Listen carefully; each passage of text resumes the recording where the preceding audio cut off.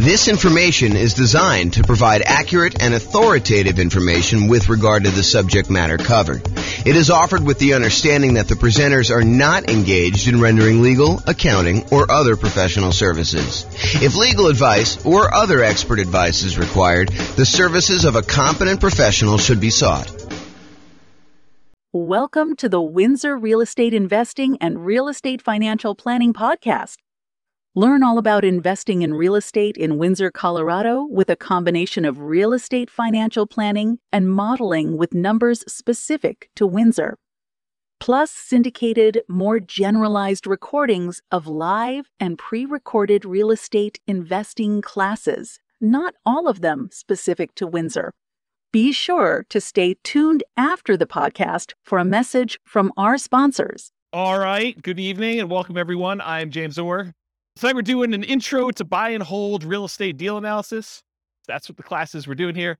So this is based on a class we taught about a year ago. And actually, I think Steve was the basis for a lot of the content in this particular class. It's the same structure that we had when we did that one for how deals differ, except I updated it with the new spreadsheet and did some new things for it. So it's been about a year or so since we did that. I think it was back in like June almost, right? Like I think that we did it. So that's what you're going to get tonight. Last time we did this, it went over 2 hours. So I'm going to try to go really fast, but if you have questions, do let me know. And I do move pretty quickly. So there you go. You can download a copy of the spreadsheet on realestatefinancialplanner.com/spreadsheet. This is the brand new version that you guys all have a handout on. I will get the new version up tomorrow. I didn't want to post it until the class. So you'll have a copy right here to be able to see it. And then tomorrow when you go to that website, it should download the new link, probably later in the day in case I sleep in. All right. So the color-coded, yours is not in color, but if you could see up here, anything that's in a manila cell, like this little light yellow, those are fields that you can fill in, okay? Anything else you should not be able to edit at all. The blue ones are calculations. They're like gray background with the blue text. So those are things that you are calculating. You should not try to edit those at all. So that's what we're going to be covering. All right, so what's different, what's the same when we're analyzing deals? That's primarily what we're going to be going through.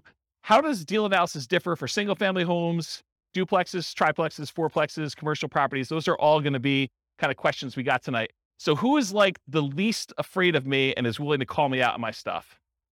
I think Kevin probably. Oh, yeah, you might be too. So I think Kevin's going to be the guy though. So if I don't tell you like what's different analyzing a deal, please call me out on it. And if I don't tell you like where to get the number from when you're doing deal analysis, please call me out on that. And you're welcome to back up Kevin if you want to, but I think Kevin's going to be the enforcer tonight. So, all right. So you can use the spreadsheet that you have in your hand to analyze any type of buy and hold deal plus nomading. We have any nomads in here? Quite a few. Okay, good. So you guys can use this as your deal analysis for doing that.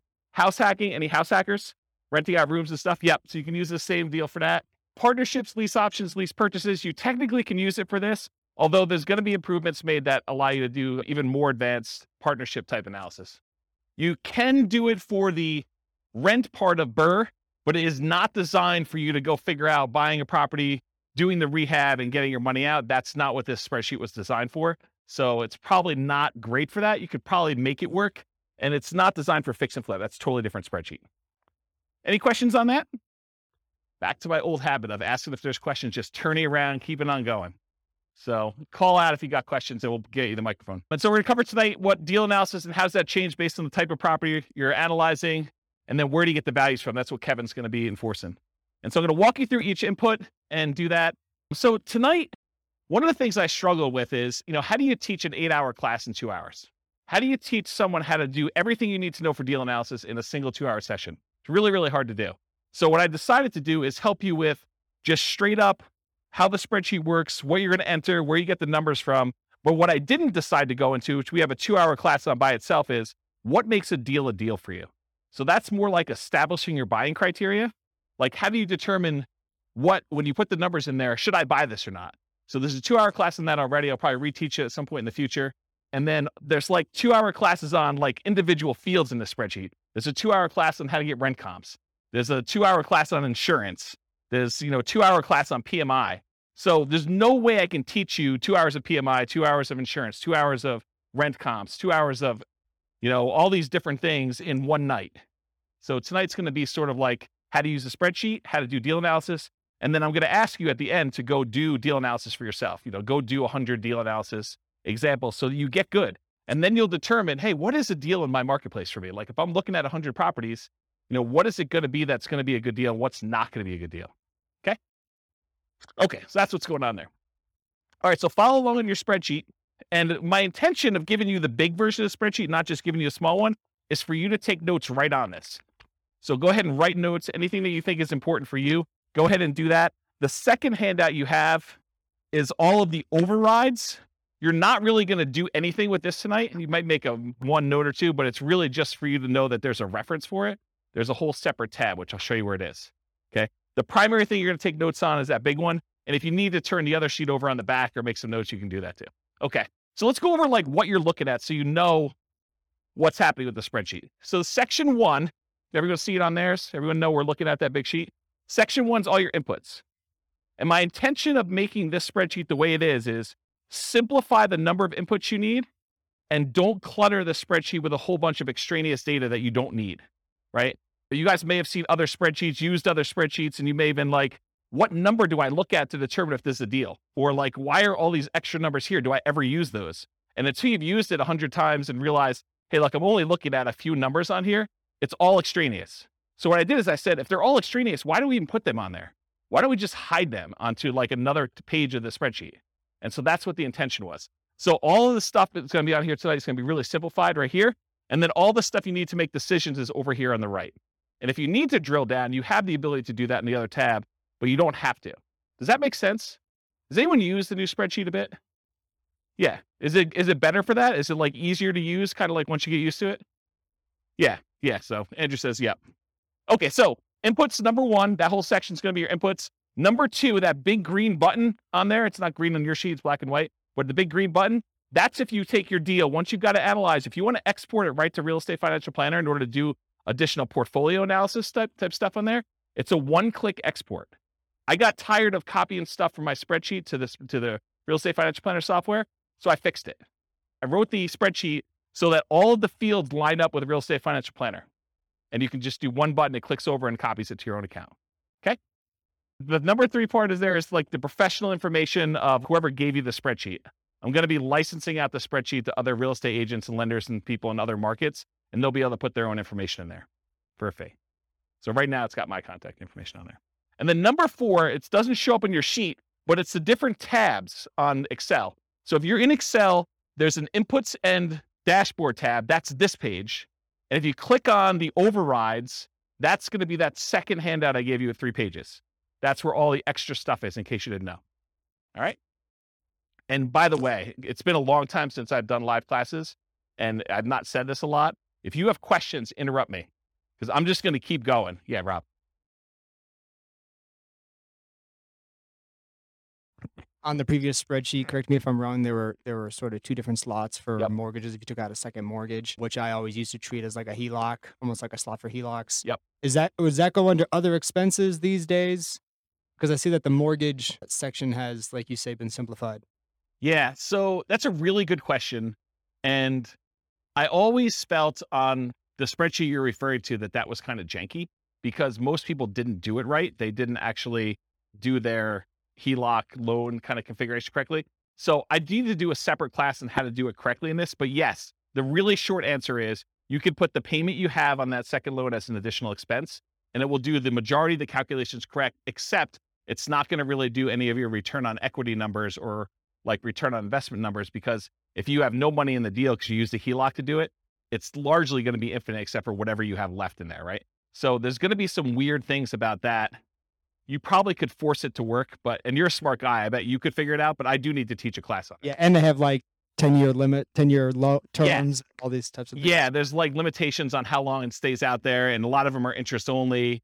So there's some weird stuff. I probably do need to teach a whole class. If someone wants to drop me an email, I'll make a note to do that class. I can email you. Okay, awesome. Thank you. All right, whoever has the mic is now the person in charge of running the mic. Okay, so that was section 4 for the overrides, which I covered there.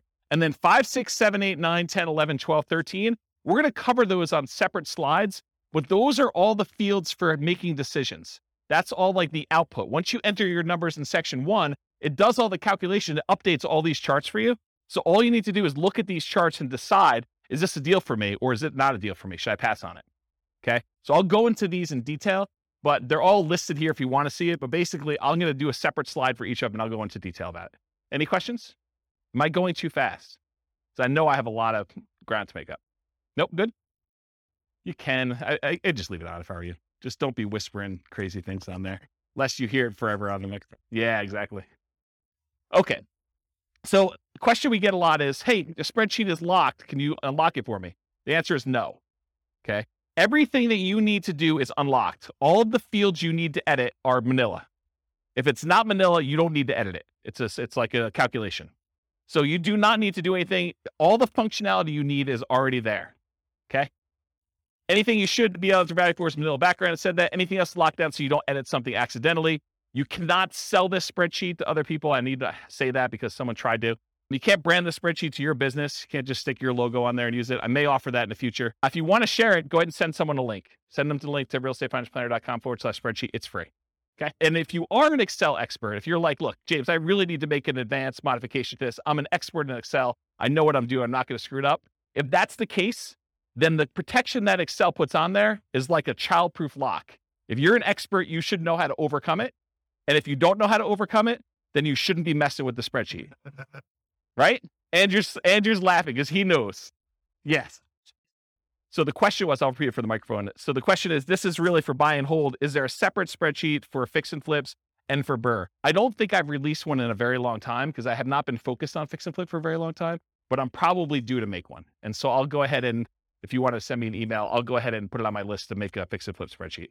The challenge with fix and flip spreadsheets for a lot of folks is there's really like 3 major ways that people analyze fix and flips, and they're all slightly different. And so I need to be able to make the spreadsheet in a way that you can do all 3. So I'll have to think about exactly how I would structure that. Because I used to, a very long period of time ago, I used to cater to fix and flip people. That was like my niche. And my clients, like I'd like really high-end clients that were buying a whole bunch of fix and flip stuff. And they would all analyze deals slightly differently. And there were like 3 major schools of thought on how they do that. So I'll have to think about how I do it. If anyone has my old client book, I talk about the 3 different ways in the back of that book, if you've ever read that section. Okay. Does that answer your question? Awesome. Thanks. Okay, cool. So if you want to edit it, you need to know how to like do the childproof doorknob. If you don't know, don't be messing around with it. Don't ask me for the password. I'm not going to give it to you. Okay. Optional overrides. So this whole handout you have here, this is an example of all the overrides. This is the section I'm talking about. And really what it is, you click on that overrides tab and you can override anything. So if you've used previous spreadsheets before that had overrides for rent or overrides for sale price or overrides for maintenance or something like that, a lot of the people have been here have used a spreadsheet before that had some overrides for that. Long gone are the days where you could only override 3 things. You should be able to override everything. And so that is now the case. All these manila fields are able to edit anything you want for any calculation, and some of the calculations in 2 ways, like before the calculation gets made, or you want to override the results after the calculation is made, you could override that too. The thinking behind this is, and it probably works right now, I just haven't taught the class and haven't made sure, but the thinking eventually will be, this is not only the spreadsheet you will use to analyze deals, it is the spreadsheet you can then use to calculate and keep track of your deal over time. So instead of being able to say, hey, appreciation is going to be 3% a year, whatever the number is, you'll be able to go back and say, appreciation year 1 was this actual number. Appreciation year 2 was this actual number. My cash flow in this year was this actual number. And then it will update all of the return on investments, return on equity calculations using your real numbers in the spreadsheet. So that was the thinking behind building it this way. So that's what's coming. It probably works right now as it is, but I will be creating additional tools to make it easier to do that and some kind of like additional reporting. Okay. Any questions on that? Okay. So you can override a large number of inputs. You could see intermediate calculations and you could see advanced calculations all on that thing. And if you want to look at what is available, go through and look at those if you want to. Okay. That's what the overrides is. All right. Mess it up. Inevitably, you're going to do some type of calculation. You're going to mess something up. You're going to have a number in there. You'll be like, why are my numbers so weird? Something is off. Download a copy of the spreadsheet and never use the one you download. Make a copy of that every single time so that if you ever need to go back to the original somehow, you can go back to the original. You can also use Control-Z in order to undo what you just did in Excel, or you can do the undo feature in Excel itself. So if you mess up something, Go restart and enter your numbers again from the beginning. If you're going to do another deal analysis, don't always use the one you did in case you made modifications on the overrides tab and you forgot you did that. Start fresh. Okay? And then save your spreadsheet often. All right, good. All right, so now I'm going to walk through all the inputs for you. So there's like categories. There's the purchase inputs. That's that little heading right there. There's the mortgage inputs. There's the income inputs, the annual expenses, and depreciation. I'm starting with purchase inputs. I'm going to go through them one by one, and Kevin's going to call me out if I don't talk about what's different when you're analyzing different types of deals or where to get the number from if you don't know when you're doing deal analysis. Okay? We're in agreement, Kevin? All right, awesome. Give him the mic. You just say, hey, you missed something. I'll do it. Doesn't really, he's not going to tell me what it is. Well, maybe he is. All right, so at the very top, if you guys downloaded a previous version, this wasn't in here. It's an oversight because I don't usually use this field, but I now added the ability for you to put the property address in the new spreadsheet. So that's one of the changes that was made in version 4 instead of version 3, okay? So you put your property address in there at the very top above purchase inputs. It doesn't matter what property type you're doing. You just name it whatever you want to name it. So here's some examples. You could do the address and the MLS number if you want to. You can do the address, MLS number, and the type of deal you're analyzing. Oh, if I do a buy and hold with it this way, this is what the deal is. If I'm doing a lease option, if I'm doing a Nomad with 5% down, if I'm doing Nomad 5% down, but I'm going to prepay my PMI as an example, or if I'm going to do the lender paid PMI option as another example, or if I'm going to put 20% down, or if I'm going to put 20% and I'm going to own or occupy, or maybe you just want to call it something generic like the project you're working on instead of an address and the MLS number. So whatever you want to do to name it, it's really up to you. It's not used anywhere. It's for your own personal identification, but it is helpful sometimes to have the MLS number. That's one piece of advice I'll give you. Okay. Any questions? Awesome. I'm having like a weird deja vu moment now. So if I start saying some odd stuff, that's what's going on. All right. So after repaired value. So I'm just starting at the top, working my way down. ARV stands for after repaired value. That's the value of the property once you've done all the fix up. If you're buying a property at a discount because it needs work, this is the value after you've done all your fix up on it. It's what you think it'll be worth then. Okay. So that's ARV. In some cases, it doesn't matter what type of property, it's always going to be that type of number. When buying a property below fair market value, buying at a discount, this will be usually higher than the purchase price. How many people have bought a property in the last year? Did you have to pay above asking price in order to get the property? Okay, so in those cases, your ARV may be lower than your purchase price. Okay? And then you'll probably have negative returns for appreciation that year while you're waiting for it to catch up. Okay? So buy it below there, I talked about that. Some hot markets, you'll be buying it for above ARV, I talked about that. Sometimes in this field, instead of just entering a number, especially with like new construction, I will sometimes use it as a formula. So in Excel, I'll say equals 450,000 plus 10,000 for the backyard, plus $12,000 for a fence, plus $3,000 for the appliance package. And so I'll just add up what all the values are instead of just putting in the total of being whatever it is, 500,000 after everything. Does that make sense? Because then I can go look back and say, why is it so much more than what I thought it was? What did I add in there? And I can look at them all individually. Cool? All right.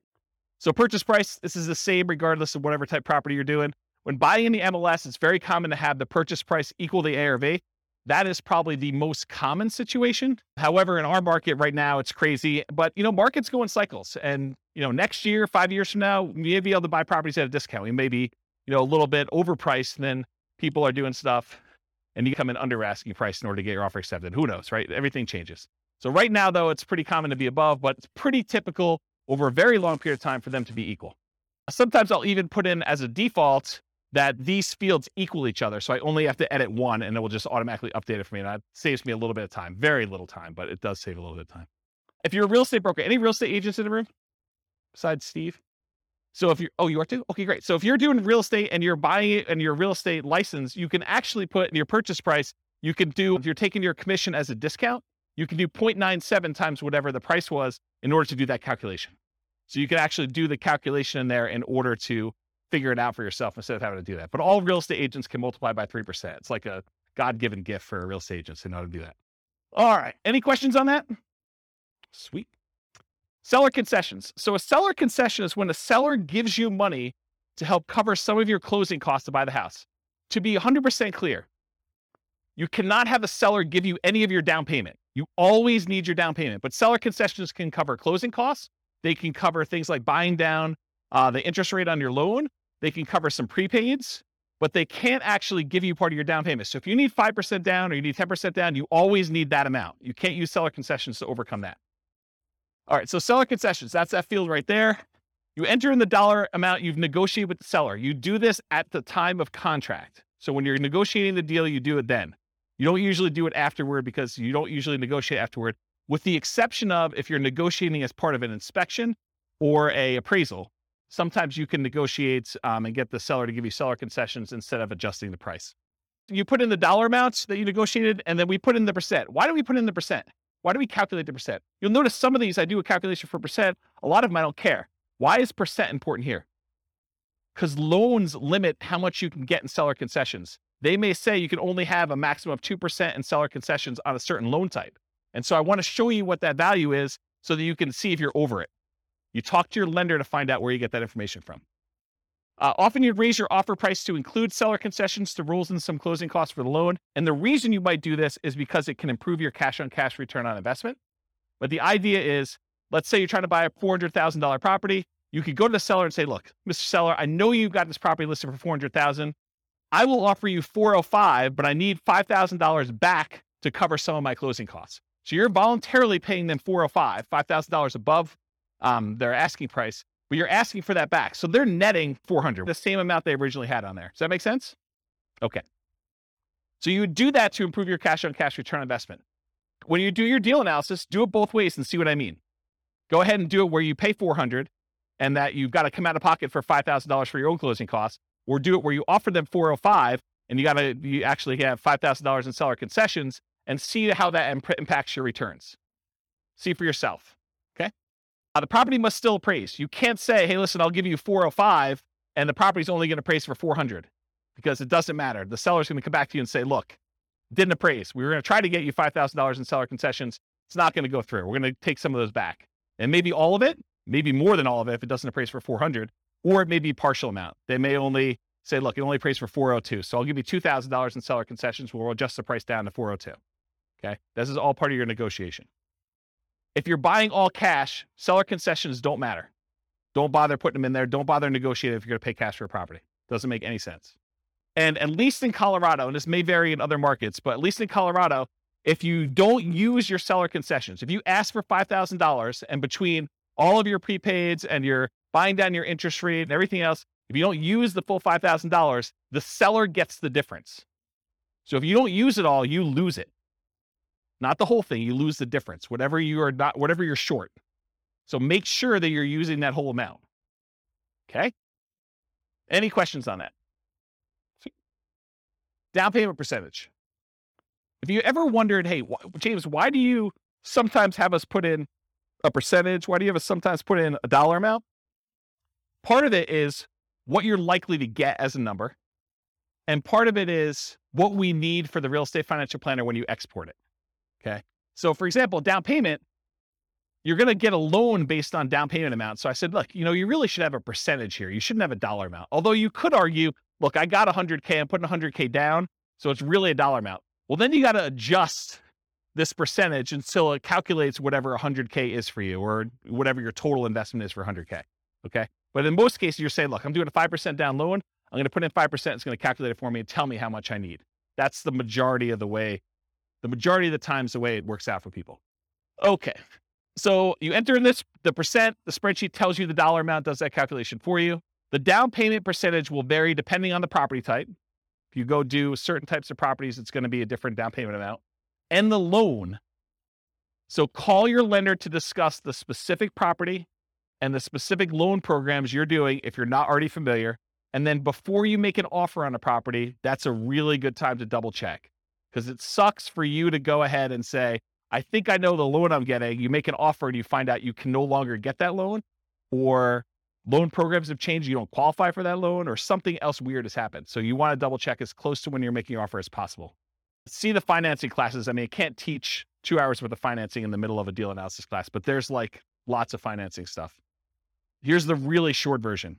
Detached single family homes, like regular houses, owner occupant, if you're living in the property, there's a couple 0% down loan programs. USDA is one of them. It's for rural properties. VA is another one. It's for veterans. And then I heard a couple banks had some 0% down owner occupant programs. 3% down is a conventional loan program you can do. You can buy a house with 3% down conventional. 3.5% down is the FHA. 5% down is conventional, and you could do more than that. You could do 6%, you could do 7%, you could do 10%, you could do 15%, you could do 20%. Once you get above 20%, you no longer have private mortgage insurance. So that's kind of a key thing. Although I wouldn't be afraid of PMI in most cases. So typically 20% or more to avoid private mortgage insurance. If you're doing non-owner occupant, if you're buying this property as an investment, typically the lowest you can do for a down payment where you're not going to be living in the property is 15% down, and that will have PMI. Then usually you do 20% down to have no PMI as a non-owner occupant, as an investor, and 25% is another common one where you get usually a pretty significant benefit in interest rate. Okay? Condos and townhomes, it's similar to detached single-family homes. If it's non-warrantable, it may be more. Duplexes, triplexes, and fourplexes, you could do owner occupant with those. You have to move into one of the units, and you could do either the 0% down VA loan for that. So you can move into a duplex, triplex, or a fourplex if you would live in one of the units. You could do nothing down. That's the VA loan, the only one you can do for that. Or 3.5% down FHA. Okay, so that's the two most common ones for doing owner occupant in the multifamilies. So if you're doing house hacking and you want to move into a duplex, triplex, or fourplex, if you could find one where the numbers make sense, then that's typically. And then for non-owner occupant, it's typically 25% down for this. Okay. 5 units, these are usually considered commercial properties. Owner occupant loans are usually not available. You can move into one of the units and get some type of owner occupant financing with there. So once you get the 5 units and above, that VA or FHA loan is usually not an option for you. Non-owner occupant, typically commercial financing with at least 20% down. It's often variable interest rates. So you're risking the interest rate market as it moves. Sometimes it'll be, fixed for 5 years and adjust, and fixed for another 5 years and adjust, and fixed for another 5 years and adjust. But it's variable in some form. It's not fixed for 30 years. And a lot of times they will have balloon payments, meaning that you may be making payments as if it's a 30-year amortizing loan, but you get a balloon at 15 years or 20 years where you have to pay the whole thing, the whole balance that remains at the 15-year point. And a lot of times the amortization periods are less than 30 years. The amortization period means over what period of time does a loan get paid off? So a lot of times when you do traditional financing, VA, FHA, conventional, it's usually a 30-year payoff period. These tend to be less than that, which means your payment's going to be significantly higher, which means the deal needs to be much better, or you need to put a lot more down in order to have a cash flow. Okay. Any questions on down payment? All right, there's a couple more slides on down payment. So down payment for nomads and house hackers. So for nomads and house hackers, we typically suggest you analyze the deal as if you were buying it with 20% down. Why? Why would I tell you, hey, look, I know you're doing 5% down or 3.5% down. Why would I tell you should analyze this as though you're putting 20% down? Anyone know? Yeah, so Steve just hit it on the head. So basically, you want to look at it, if I were buying this property as an investment, because it's going to be a property that you probably are converting to investment after some period of time. So we want to look at it and say, would I buy this as an investment property? And we do that by looking at 20% down. If I were going to do this with 20% down, does it make sense as an investment? But we're choosing not to invest 20% down when we're doing these house hacking nomads. A lot of times we're putting 5% down or 3.5% down. So what you do is you analyze it as if you put 20% down. Then you go back in the spreadsheet and you look at that and you say, okay, 20%, yep, okay, it looks like I might consider this an investment. Then you go back and you say, okay, now I'm putting 5% down. And then sometimes you get a better interest rate by doing owner occupant most of the time. So you're going to change the interest rate too, and you're going to reanalyze the deal with the 5% down, and you're going to look at it. In a lot of cases, you're going to have negative cash flow. So if you bought it with 20% down, maybe you have slightly positive cash flow. With the way the prices have been going up very recently, because we've been seeing this massive increase in prices, and interest rates have gone like crazy the last 3 months. A lot of these properties with 20% down are not going to have positive cash flow. So if you look at it though, and now you do it with a 5% down, you're probably going to have even more negative cash flow, or negative cash flow if you didn't before. Now you got to say to yourself, okay, and if I don't have to put up an extra 15% down, if you're buying a $400,000 property, put 5% down, that's $20K if my math is correct, instead of having to put up $80,000. So instead of having to put up $60,000 more, am I okay with $200 a month negative cash flow? And you need to make that decision for yourself. That's why we do the 20% down first. You analyze it to see if it makes sense as a regular investment. Then you go and you switch it over to 3.5% or 5%. You say, can I stomach and can I afford the negative cash flow on this property? I'm basically financing, I'm using that in quotes, the rest of my down payment over time. instead of having to come up with that extra $60,000, I'm saying, can I afford $200 a month for the next few years until rents increase and I no longer have negative cash flow? Does that make sense, everybody? It's kind of an important point. Okay. So once you're done analyzing with 20%, reduce the down payment to your owner-occupant down payment, whatever that's 0, 3, 3.5%, 5%, and change the interest rate if you're doing that, if you're getting an owner-occupant rate. And often this will result in negative cash flow. You're financing the rest of your down payment. Do you have positive cash flow if you put 20% down? That's usually what you'd use to make your decision to buy it as an investment. And then how long will it take for the negative cash flow to equal your missing down payment? So if you're doing, I don't have to put up $60,000, but it's going to be negative $200 a month. How many months could you go before you got to that $60,000 that you had to put down, that you didn't? I like to look at that number and say a long time. Okay. And then are you okay with this negative cash flow? And then I usually throw in the curveball because you get tax benefits of owning rental properties. Are you okay with the negative cash flow plus the tax benefits you get by owning the rental property, which is called cash flow from depreciation? That's calculating the tax benefits you get times whatever your tax rate is and how much cash you'll get back on your tax return or less you can pay in on your taxes if you're taking your normal exemptions from your paycheck. And if those two combined, you're okay with that, then you can make your decision whether you want to move forward or not. So when we add regular cash flow plus cash flow from depreciation, the regular cash flow you have plus the tax benefits of owning the rental property, when we combine those together, we call that true cash flow. So whenever you see a reference to true cash flow on this spreadsheet, that's what we're talking about. And I'll jump ahead here because you guys have the handouts in front of you. But this first box where it has like these three things, this first box here, if you ever see it, that shows you your cash flow. It shows you your cash flow from depreciation. And then it adds them together for you in that third bar and shows you what your true cash flow is. So this is a really easy decision for you to say, this is my cash flow. This is my cash flow from depreciation. And this is both of them combined. And you could see they're split column charts to show you which one is which. It's just visually adding them as a sum. Does that make sense? Okay. That's why it's done that way. And I talked about this. Okay. Down payments. There are some really unusual situations. I just want to bring them up to your attention in case you're doing some crazy stuff. If you're buying property subject to or getting really creative, there is a chance you could have negative down payment percentage where let's say the seller overfinanced their property. They took out money in a cash out refinance. And now you're about to buy that property subject to where you're making payments on their existing loan. And they may be giving you money in order to come in there and take over that debt. They're going to give you part of the cash out refinance that they got in order for you to take the deal. In that case, you could have negative down payment. It's really rare, but I just wanted to bring that to your attention. I didn't going to dwell on it. Okay. All right. Closing cost percentage. You enter the percentage. The spreadsheet tells you the dollar amount. It's typically the same regardless of property type, although the amount can vary a little bit. The amount of closing costs tends to increase with the loan type and the purchase price. The more expensive the property you're buying, the more expensive closing costs tend to be.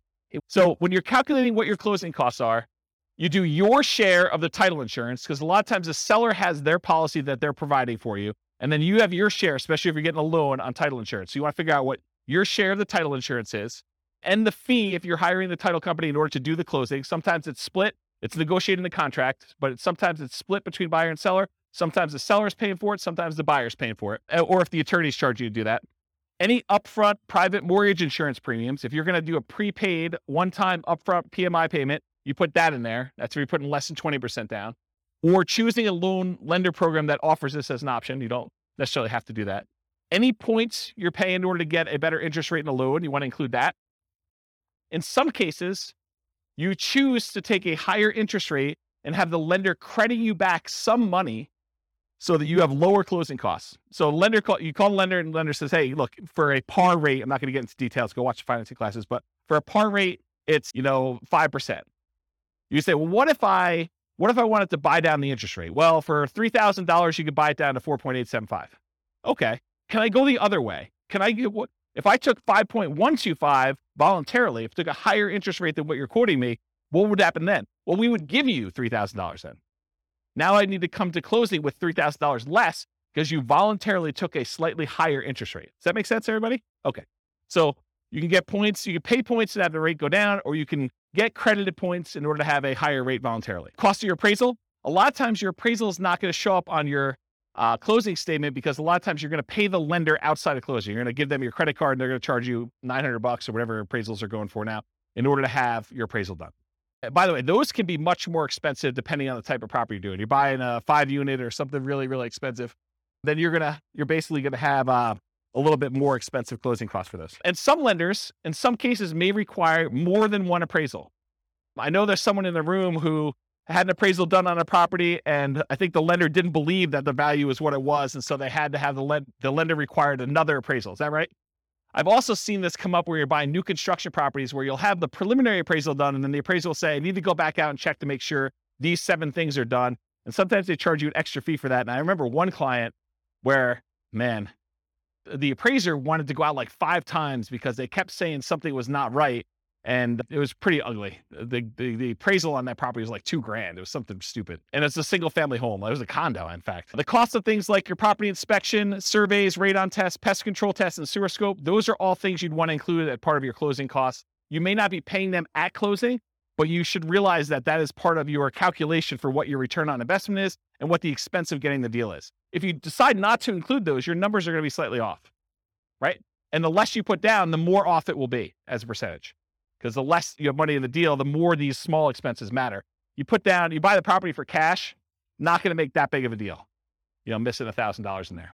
If you're paying a wholesaler or wholesale fee or real estate agent a commission, that is not already included in the purchase price. This is when you're going to go buy a for sale by owner and you got to pay your real estate agent out of pocket. In those cases, you want to include that as a closing cost. In most cases, if you're buying a property from the MLS, at least right now, and this may change, by the way, but right now, if you're buying a property inside the MLS, a lot of times it's pre-negotiated the fee that is going to be paid to the buyer's agent, okay? And so you don't have to include that separately as a closing cost because it's already baked into the purchase price. But that may change. You heard it here first.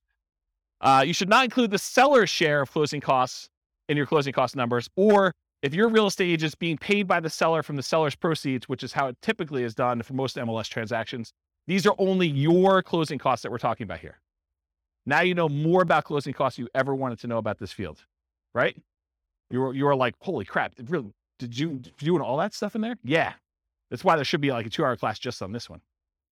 Any questions? Is this helpful? Or should we like stop and just do Q&A? Okay, good. At least one person likes it. Everyone else voted for Q&A. Just you, Ann. All right. Rent ready costs. So rent ready costs are all those expenses you have after you acquire a property that you need to do in order to get a property ready to rent. It's all the stuff the property needs. It's the same regardless of property type, although it varies depending on what property you have. So really, this is like you go and you have your inspection done and the inspector lists, 14 things that need to be done to your property. They're not worth negotiating over with the seller because you really want the deal and you're not going to get nitpicky. Maybe you said to the seller you were not going to give them a list of things. That goose is on top of that roof. That's crazy. Yeah, this is literally squirrel going on right now for my ADD. There's geese on the roof for those who are listening to the recording. Where was I? Rent ready costs. Oh yeah, so basically thanks, Steve. You're buying a property, you basically negotiate with the seller that you're not going to get nitpicky about things. So when you get your inspection report back, there's like 14 things that need to be repaired. So you need to do those things in order to have the property get ready for rent. You got to put that money somewhere. You put it in rent ready costs. You say, look, I got to set aside $2,000 or whatever it is to do this.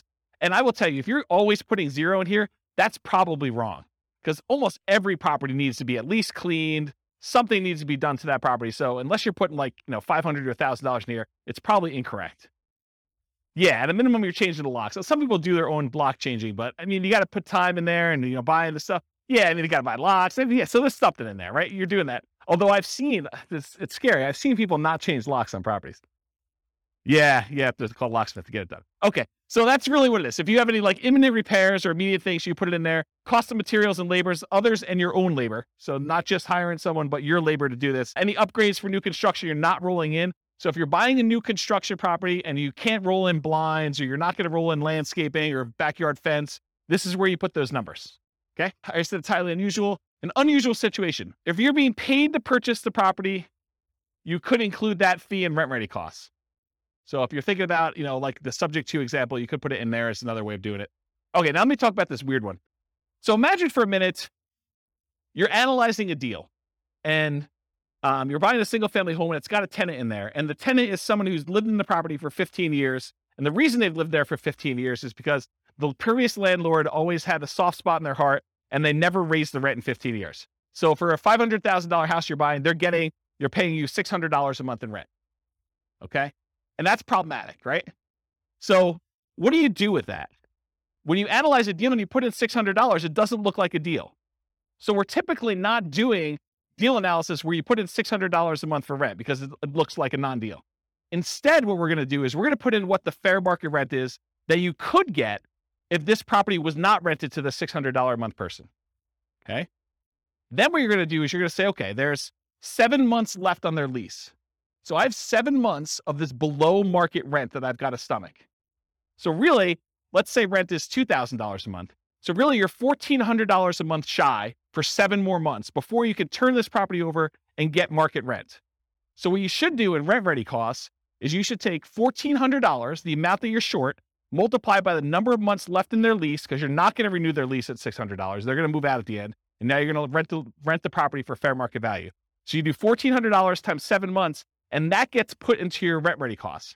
Because what you're doing by doing this, you're saying, look, I'm not going to do this below market rent and see my cash on cash there. What I'm going to do is I'm going to say, I'm going to set aside this amount of money, $1,400 times 7 months, and I'm going to have that sitting in a separate account. I'm going to consider it part of my initial investment in order to acquire the property. It's a cost for me to get into this deal. It's a one-time expense that happens because the property is under rented. And you're going to use that because then that becomes part of your denominator when you calculate your return forever, because it was originally an expense that you had when you acquired the deal. Does everyone understand why I did it that way? Okay, so that's what I'm talking about here. Dealing with properties that are already rented. Figure out how much above or below fair market rent your rents are and use the difference for the duration of lease. Now, this can happen the other way too. You could find a property where it's being rented for above what you think you can get. They like hit a home run. Someone really wanted that property and they paid $300 more than that. So you could say, hey, look, I got this $300 premium on this property, and you can give yourself that as kind of like a reverse credit. Okay? All right. Any questions on rent ready costs? Sweet. All right. Total invested. So it sums up the amount for your seller concessions, the down payment, the closing costs, and the rent ready costs, and gives you a total amount invested. Some of those are negatives, right? Your seller concessions is a credit to you. So that's what total invested does. It's a calculation for you. You don't need to do it. All right, next section, mortgage. So this is where I am. Following along on the spreadsheet. Go ahead and make notes wherever you want to. I'm on the mortgage section. The mortgage amount is calculated. It's done automatically. It doesn't change based on the type of property. The mortgage amount is automatically calculated for you. It's based on the purchase price and the down payment. Easy. Mortgage interest rate. Where do we get this from? The lender. Do you go to a website and look it up? How many people go to a website to look up what their mortgage rate will be? Yeah, ballpark. That's the problem, though. It's like, what do? You're off by a quarter of a point or an eighth of a point. That's problematic, right? That can oftentimes make the difference whether you're buying it or not. In my opinion, you should call a lender and find out. And this changes daily, and that's the challenge. But, you get in a good relationship with a lender, say, look, I'm looking at some properties today. What are rates doing? And they'll give you your number based on your file that they've already looked at, your credit score, and what you've got going on. So let's kind of give you a change. So easy enough, just email them and they'll tell you what's going on there. It will vary depending on the type of property. If you're buying a five unit or more, if you're buying a duplex, you're buying a single family home or a condo that's not warrantable or something like that. Your credit score, so you need to call your lender and get qualified. The loan type, if you're doing FHA or VA or conventional or whatever it is, and whether you're an owner occupant or an investor. So whether you're going to live in the property or you're going to buy it and not move in, that can affect your rate. You can do this, but the spreadsheet's not well suited for modeling changes in variable rate loans. So you could go in there and say, I'm buying this property and it can become variable in year 4 and it could be within this range, and just rerun it a whole bunch of times and have it be formulaic, but I don't recommend it.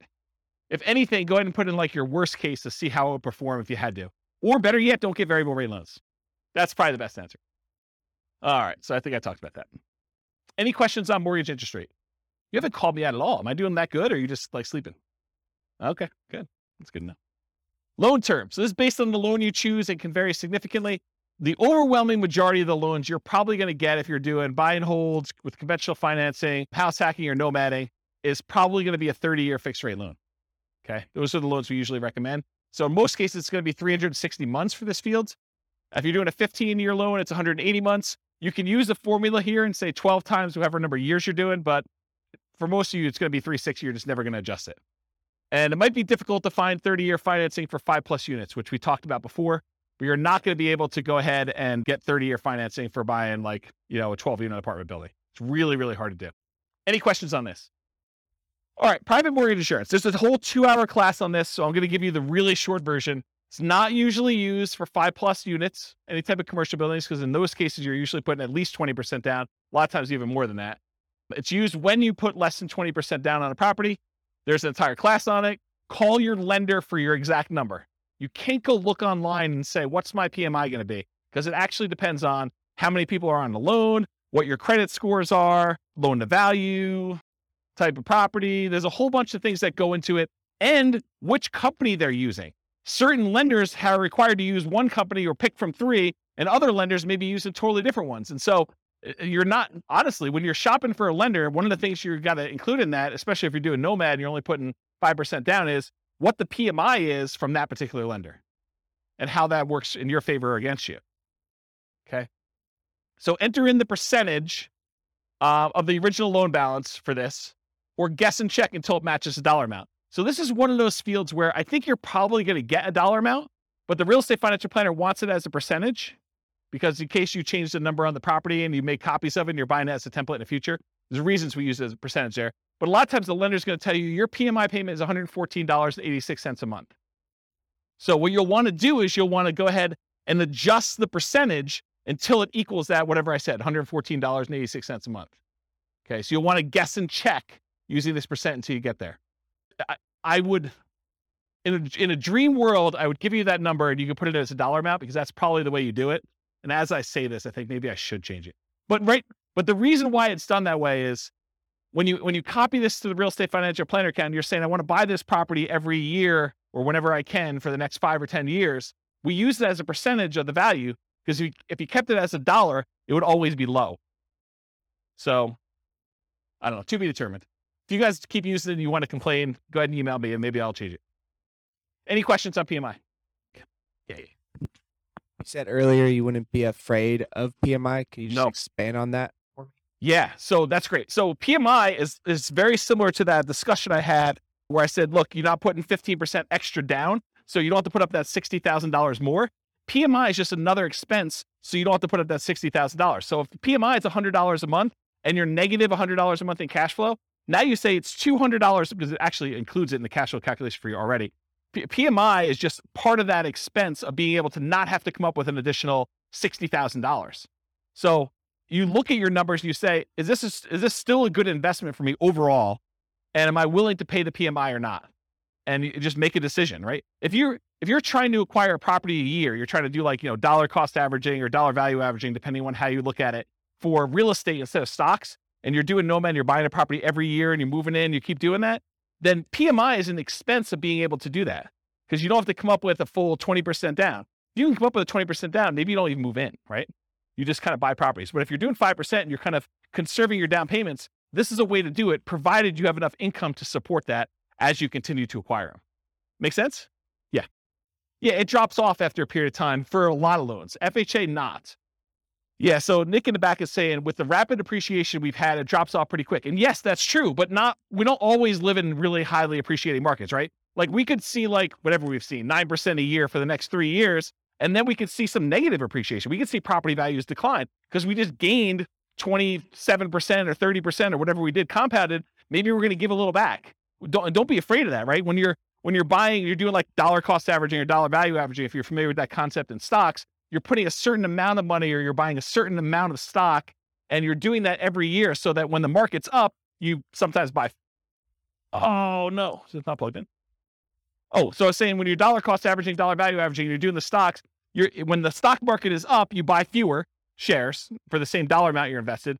When the real estate market is up, you're buying one house, you're buying because it's the smallest unit you can do. But when the market's down, you're getting a better deal. So when the market is up, you're buying properties, you're kind of like riding the wave for all the ones you own, but the ones you're buying are a little bit more expensive. When the market's going down, yeah, you're losing value on these temporarily, but you're buying slightly better deals on the ones that are down here.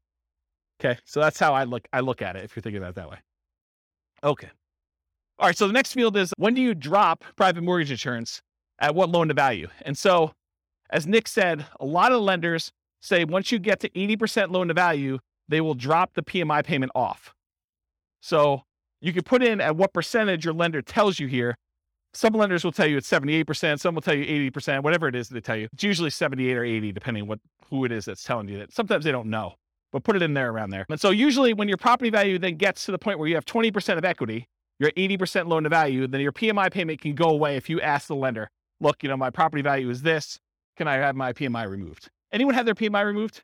What were you told? 80%, 78? Did it matter? It was like 20%, 27% equity. Okay, so what he was told was, for the recording, that if he just kept making his payments, when it got to 78%, naturally it would automatically drop off. Or if he paid for an appraisal and the appraisal showed that there was 20% equity, 80% loan to value, then it would drop off then. So you could pay a fee in order to have it go away. Is that what you guys were told too? Yours different? Okay.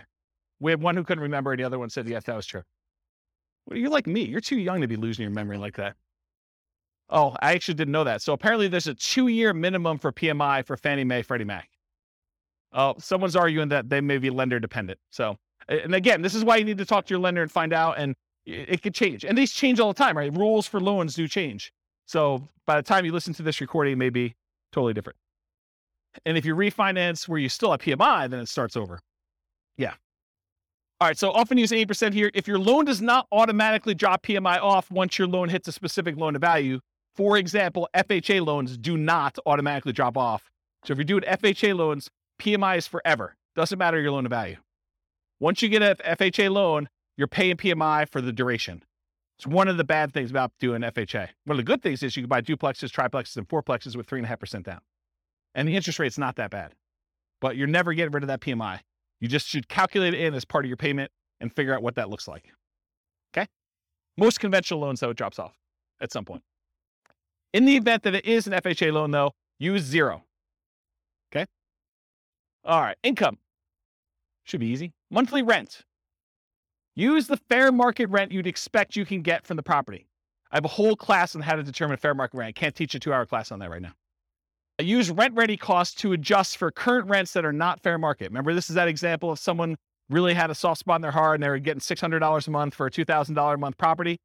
This is where you'd still use the $2,000 here, but you'd make the adjustment in rent-ready costs in order to do that. You could total monthly rents for all units. So if you're buying a 5-plex, you could put down equals and then put the 5 different rents you're getting, or do, I've got buy the 20 unit and then 10 of the units are 1 bedrooms and I'm getting $795 for those, and I've got 5 2-bedrooms and I'm getting $895 for those, and I've got 5 3-bedrooms and I'm getting whatever I just said there plus a couple $100 for those. You can go ahead and do a formula in order to calculate it.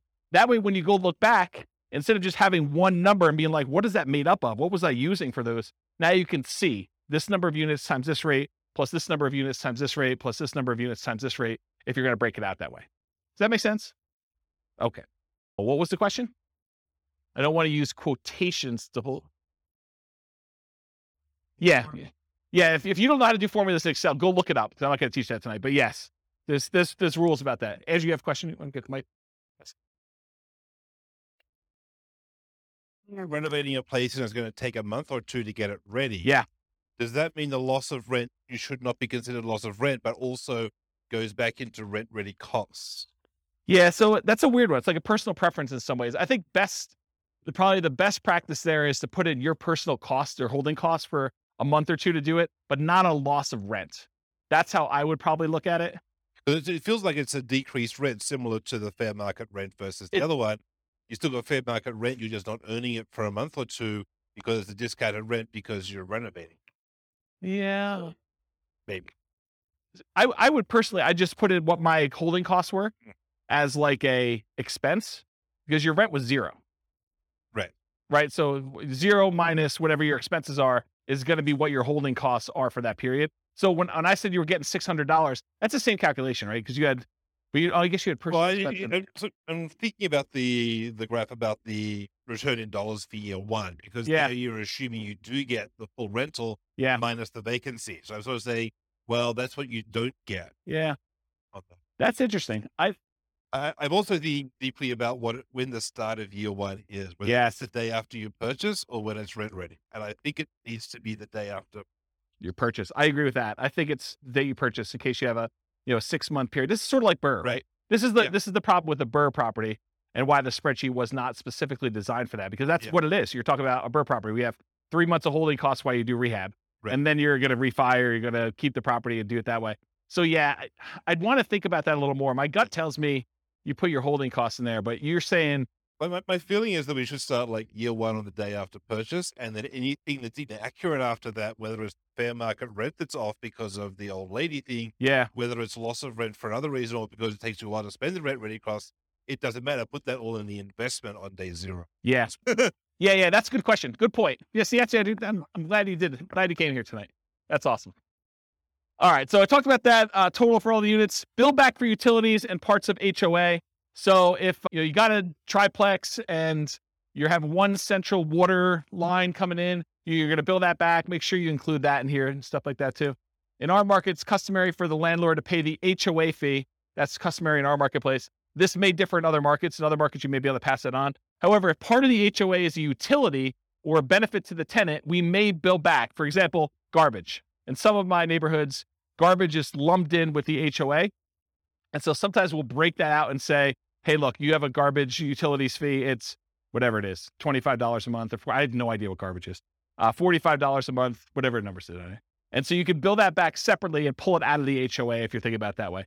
In some HOAs, there's like basic cables included or non-potable water fee. And so you could break some of those out. It's going to be hard for you to break out everything for the HOA. But some of them, I think you could rationally make a good case for doing that. All right, any questions on monthly rent? Monthly rent for nomads typically assume, and this is incorrect. I'm going to tell you something that's wrong, so pay attention. So when we nomad, by definition, you're getting an owner-occupant loan. You have to move into the property. You have to live there for a year. That's a rule of nomad. You will commit loan fraud if you don't. Okay, so don't do that. So how do we analyze a nomad deal if we're really renting in year 2? We pretend year 2 is year 1. So we pretend we bought a property and that we're renting it in year 1 when we know we're not. And we run the numbers as if. It's going to be off a little bit, but that's how we do it. Because otherwise it gets really wacky. And all of these charts on here are all year 1. And so if you have 0 for rent in year 1, it's going to look really weird. Okay, so we're going to pretend year 2 is year 1 and just pretend that you're renting it right away, which you're not. Unless you're buying a duplex, triplex, or a fourplex, in which case you're getting some rent that's just below market for that first year. Okay, so most folks will use what they can get in rent today. In many markets, this will be slightly lower than what you may be able to get a year from now as rents sort of go up a little bit, especially if you start searching for your... However, and I think you guys have experienced some of this, especially in competitive markets where you don't quite have the time to plan when you're buying your replacement property, you may be forced to accept a slightly lower than ideal rent because your lender requires you have a signed lease in place. And so for that first year, you may get screwed a little bit, right? Right? You guys are smiling. You guys know about this? Yeah. So, yeah, renting in January, like that's another bad example. But that's the idea. Sometimes on that first transition out, you're a little short. That's what you got to do. You got to suck it up. Would you rather not buy the property? It's almost like a cost of acquiring that property, your rent difference. In fact, you could argue you put it in your rent ready cost on the next deal. I'm short on the last property going out. The numbers still look amazing. Okay, so that's what I talked about there. Other income. This could be different for multifamily properties or single family homes, but typically what other income usually is, it's stuff like if you've got an on-site laundry facility or you're kind of like providing internet and you're charging tenants an extra fee for access to internet, or you're renting out garage spaces or a storage closet or something like that, or covered parking. Those are examples of other income. Any questions on other income? All right, annual expenses. This is that next section there. So vacancy as a percentage. You enter in the percentage and the spreadsheet's going to tell you the dollar amount. Vacancy rates can vary between unit types. For example, vacancy may be lower on single family homes than 5 units or above or 10 units or something like that. I'll typically recommend a vacancy rate of 3% if you are a superstar in property management. If you are not a superstar in property management, it's probably going to be higher. Unless you're under renting your property, and then it's going to be lower. Okay? So, and that's a really good point. So if you're really pushing rent, you may have a higher vacancy. If you're really under renting it, you may have lower vacancy. You're trying to find this kind of delicate balance between a reasonable amount of time to fill your properties at a reasonably good market rent. Make sense? Because rent's not an exact number. Traditionally, we'll see slightly lower vacancy rates for single family homes with it increasing with the number of units. Single family homes are typically the lowest vacancy, then duplexes, triplexes, fourplexes, then large commercial residential type buildings. What you use will depend on your property management skills. Are you starting 60 to 90 days in advance to advertise the property, and the state of your real estate market? In a slower, softer real estate market, your vacancy is probably going to be higher. So you need to be more aggressive. You need to make sure your skills are on peaked out for doing that.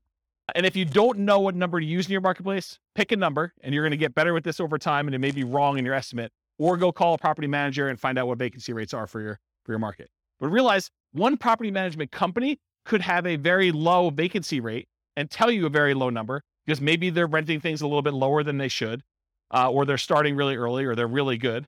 And another one you could call up, another company with a lot of units could call up and they could tell you it's much higher because they're trying to get top of the market rents, or they're kind of doing it once the property becomes vacant, or, it varies depending on the property manager and their skill level too, and the types of properties they have in their portfolio. And I talk about this. Vacancy rate is also a function of your rent amount. In general, the higher you're pushing rent, the higher your vacancy will be. Any questions on vacancy? Property tax percentage, you enter the percentage, a spreadsheet tells you the dollar amount. Regardless of property type, use the actual property taxes for the property. But here's where it's problematic. You go to the MLS, you're searching for a property, it says there, hey, look, property taxes are insert number here, whatever number you say there. But realize that could be a senior exemption rate or a homestead exemption rate where the property taxes are artificially low and you don't know that. Okay. So you could try to find out what the overall approximate tax rate is for an entire city. You could go do research and try to figure that out, or you could look up a whole bunch of properties and put a spreadsheet together and kind of figure out what the average is for 300 properties to kind of get an idea, just to kind of figure out what it should be. And so you want to use a real number, not just automatically use what they have in there, especially if you're going in and buying a property and you've seen massive appreciation. Sometimes when you buy a property, the taxing entity will go and update it on sale. Sometimes they will always wait to every other year that they do the tax updates or whatever they're doing. So it depends on the market and how they do that calculation. But you could be at the tail end of an 18% appreciation run over those last 2 years, and property taxes could be 20% higher than what you thought they were going to be. So something to think about. Also, with new construction, you can't go look up what the value of the vacant land was and what they're being taxed at, because that's not like real life. You may have a period of time where you have a really low tax rate when you buy a brand new property, but in most cases, they update that pretty quickly. And it's going to be based on whatever usually the builder will give you an estimate. We're estimating property taxes are going to be about whatever it is, 1% or 2% of the property value. Okay. Talked about that. Any other questions?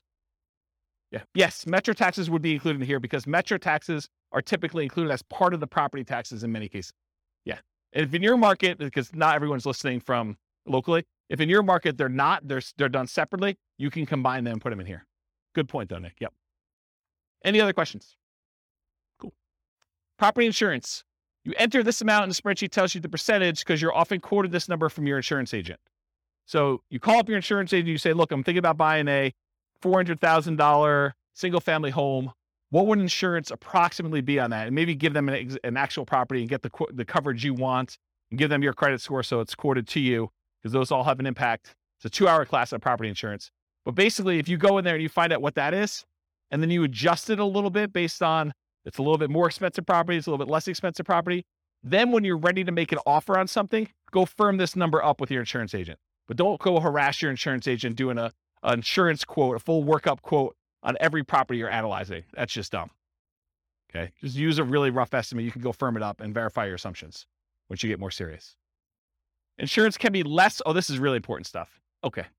So your insurance can be less for condos and townhomes than for single family homes, because a lot of times the insurance policy you're buying is covering your risk, what the insurance company will need to replace if you have a claim. And in a lot of cases with condos and townhomes, the HOA covers studs out or the exterior of the building. And so part of your HOA fee is for the HOA to cover all that exterior maintenance, and if there's hail damage on the roof or if there's damage to the sides. And so you're not paying for insurance to cover those things here. You're paying for it in your HOA. Okay. So in this case, your insurance may be lower for condos and townhomes, which will help offset a lot of times those higher HOAs. So when you think about, you're analyzing a deal and you're thinking to yourself, hey, I've got this deal I'm analyzing, but the HOA is killing the deal. Well, maybe, but in a lot of cases, part of that HOA is really maintenance on your property or insurance on your property. And so you'll usually give up a little bit, like lower your number slightly for maintenance and lower your number slightly for insurance, because the HOA is covering some of those. And you can use, I'm going to reference the capital expense and the maintenance and the capital expense spreadsheet a little bit here, but you could do those spreadsheets and figure out what you're paying and figure out what the insurance company is paying, and then kind of make the adjustments there so that it's a little bit fairer comparison. Does that make sense? Anyone lost by what I just said? Because that's kind of an important point. It's honestly one of the reasons this class exists. Because I think this is what Steve was getting at when he was buy duplexes.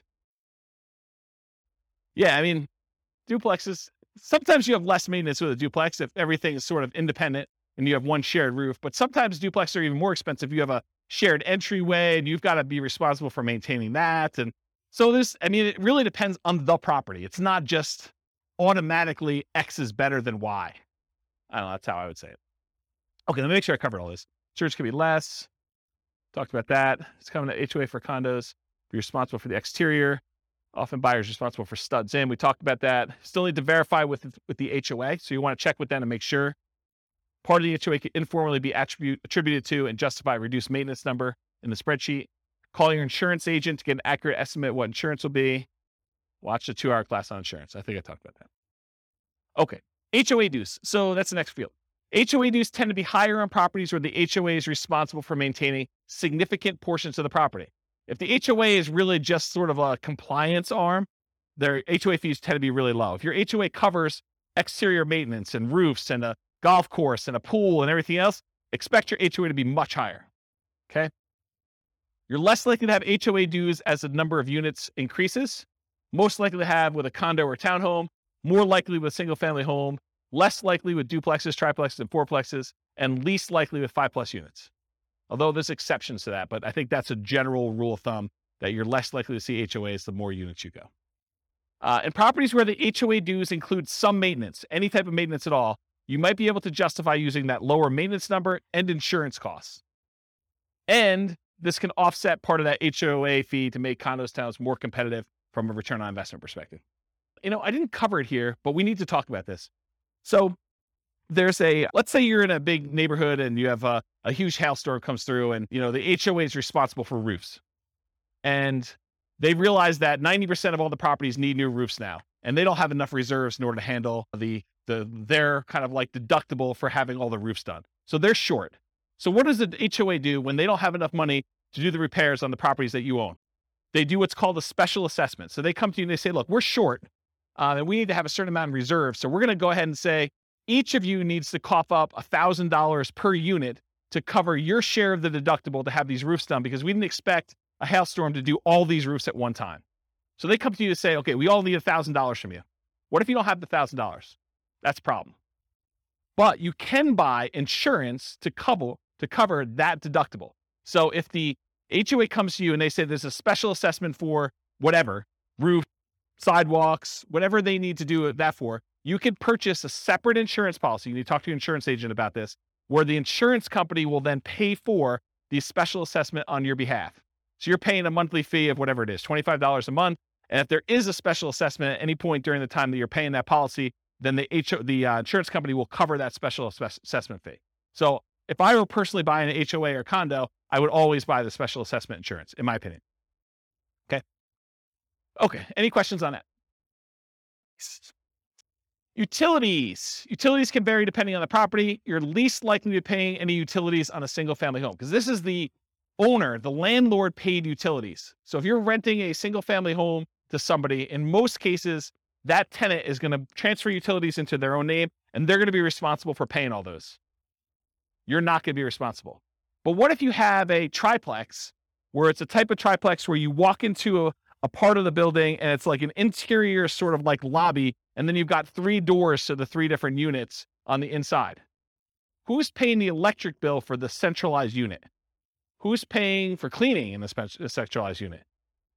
So those types of things, if you're paying some type of utility for the properties that's not in the tenant's name, then you need to put that in here.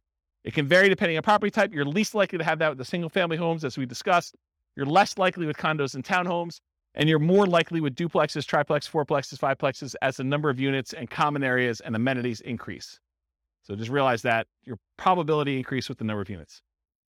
Typically, you'd get this information from the MLS, brokers, sellers, and leases. Did I hit where you get the numbers from for everything? Did I miss anything? Look down your sheet. Tell me if I missed anything, because I just want to make sure. Is there anything on there you're like, where do I get this number from? So I think Kevin's not way on top of this thing. Or maybe I'm doing such a good job that I catch it on every one, but. He asked me about where you get the number from for appreciation. Oh, well, I mean, it's predicting the future. So obviously you roll a 6-sided die, and if you get a 6, you roll it again and you add them. What number for appreciation? 10% for appreciation, says Kevin. Make any claims against him if you don't see 10% in your properties. This is his address. I'll give it to you. Maybe. I could probably make it a non-deal if I really, really struggle to do that. But you're right. Everything starts looking pretty good, which is why, last couple of years have been amazing here. I got no unhappy clients, that's for sure. All right. Got my water. All right. So we talked about utilities. Any questions on that? Other expenses. I combine these two into one slide. You're slightly more likely to have additional other expenses on properties with more than one unit. This is like if you have to do snow removal on a fourplex, because who's going to shovel snow when you've got shared walkways and stuff?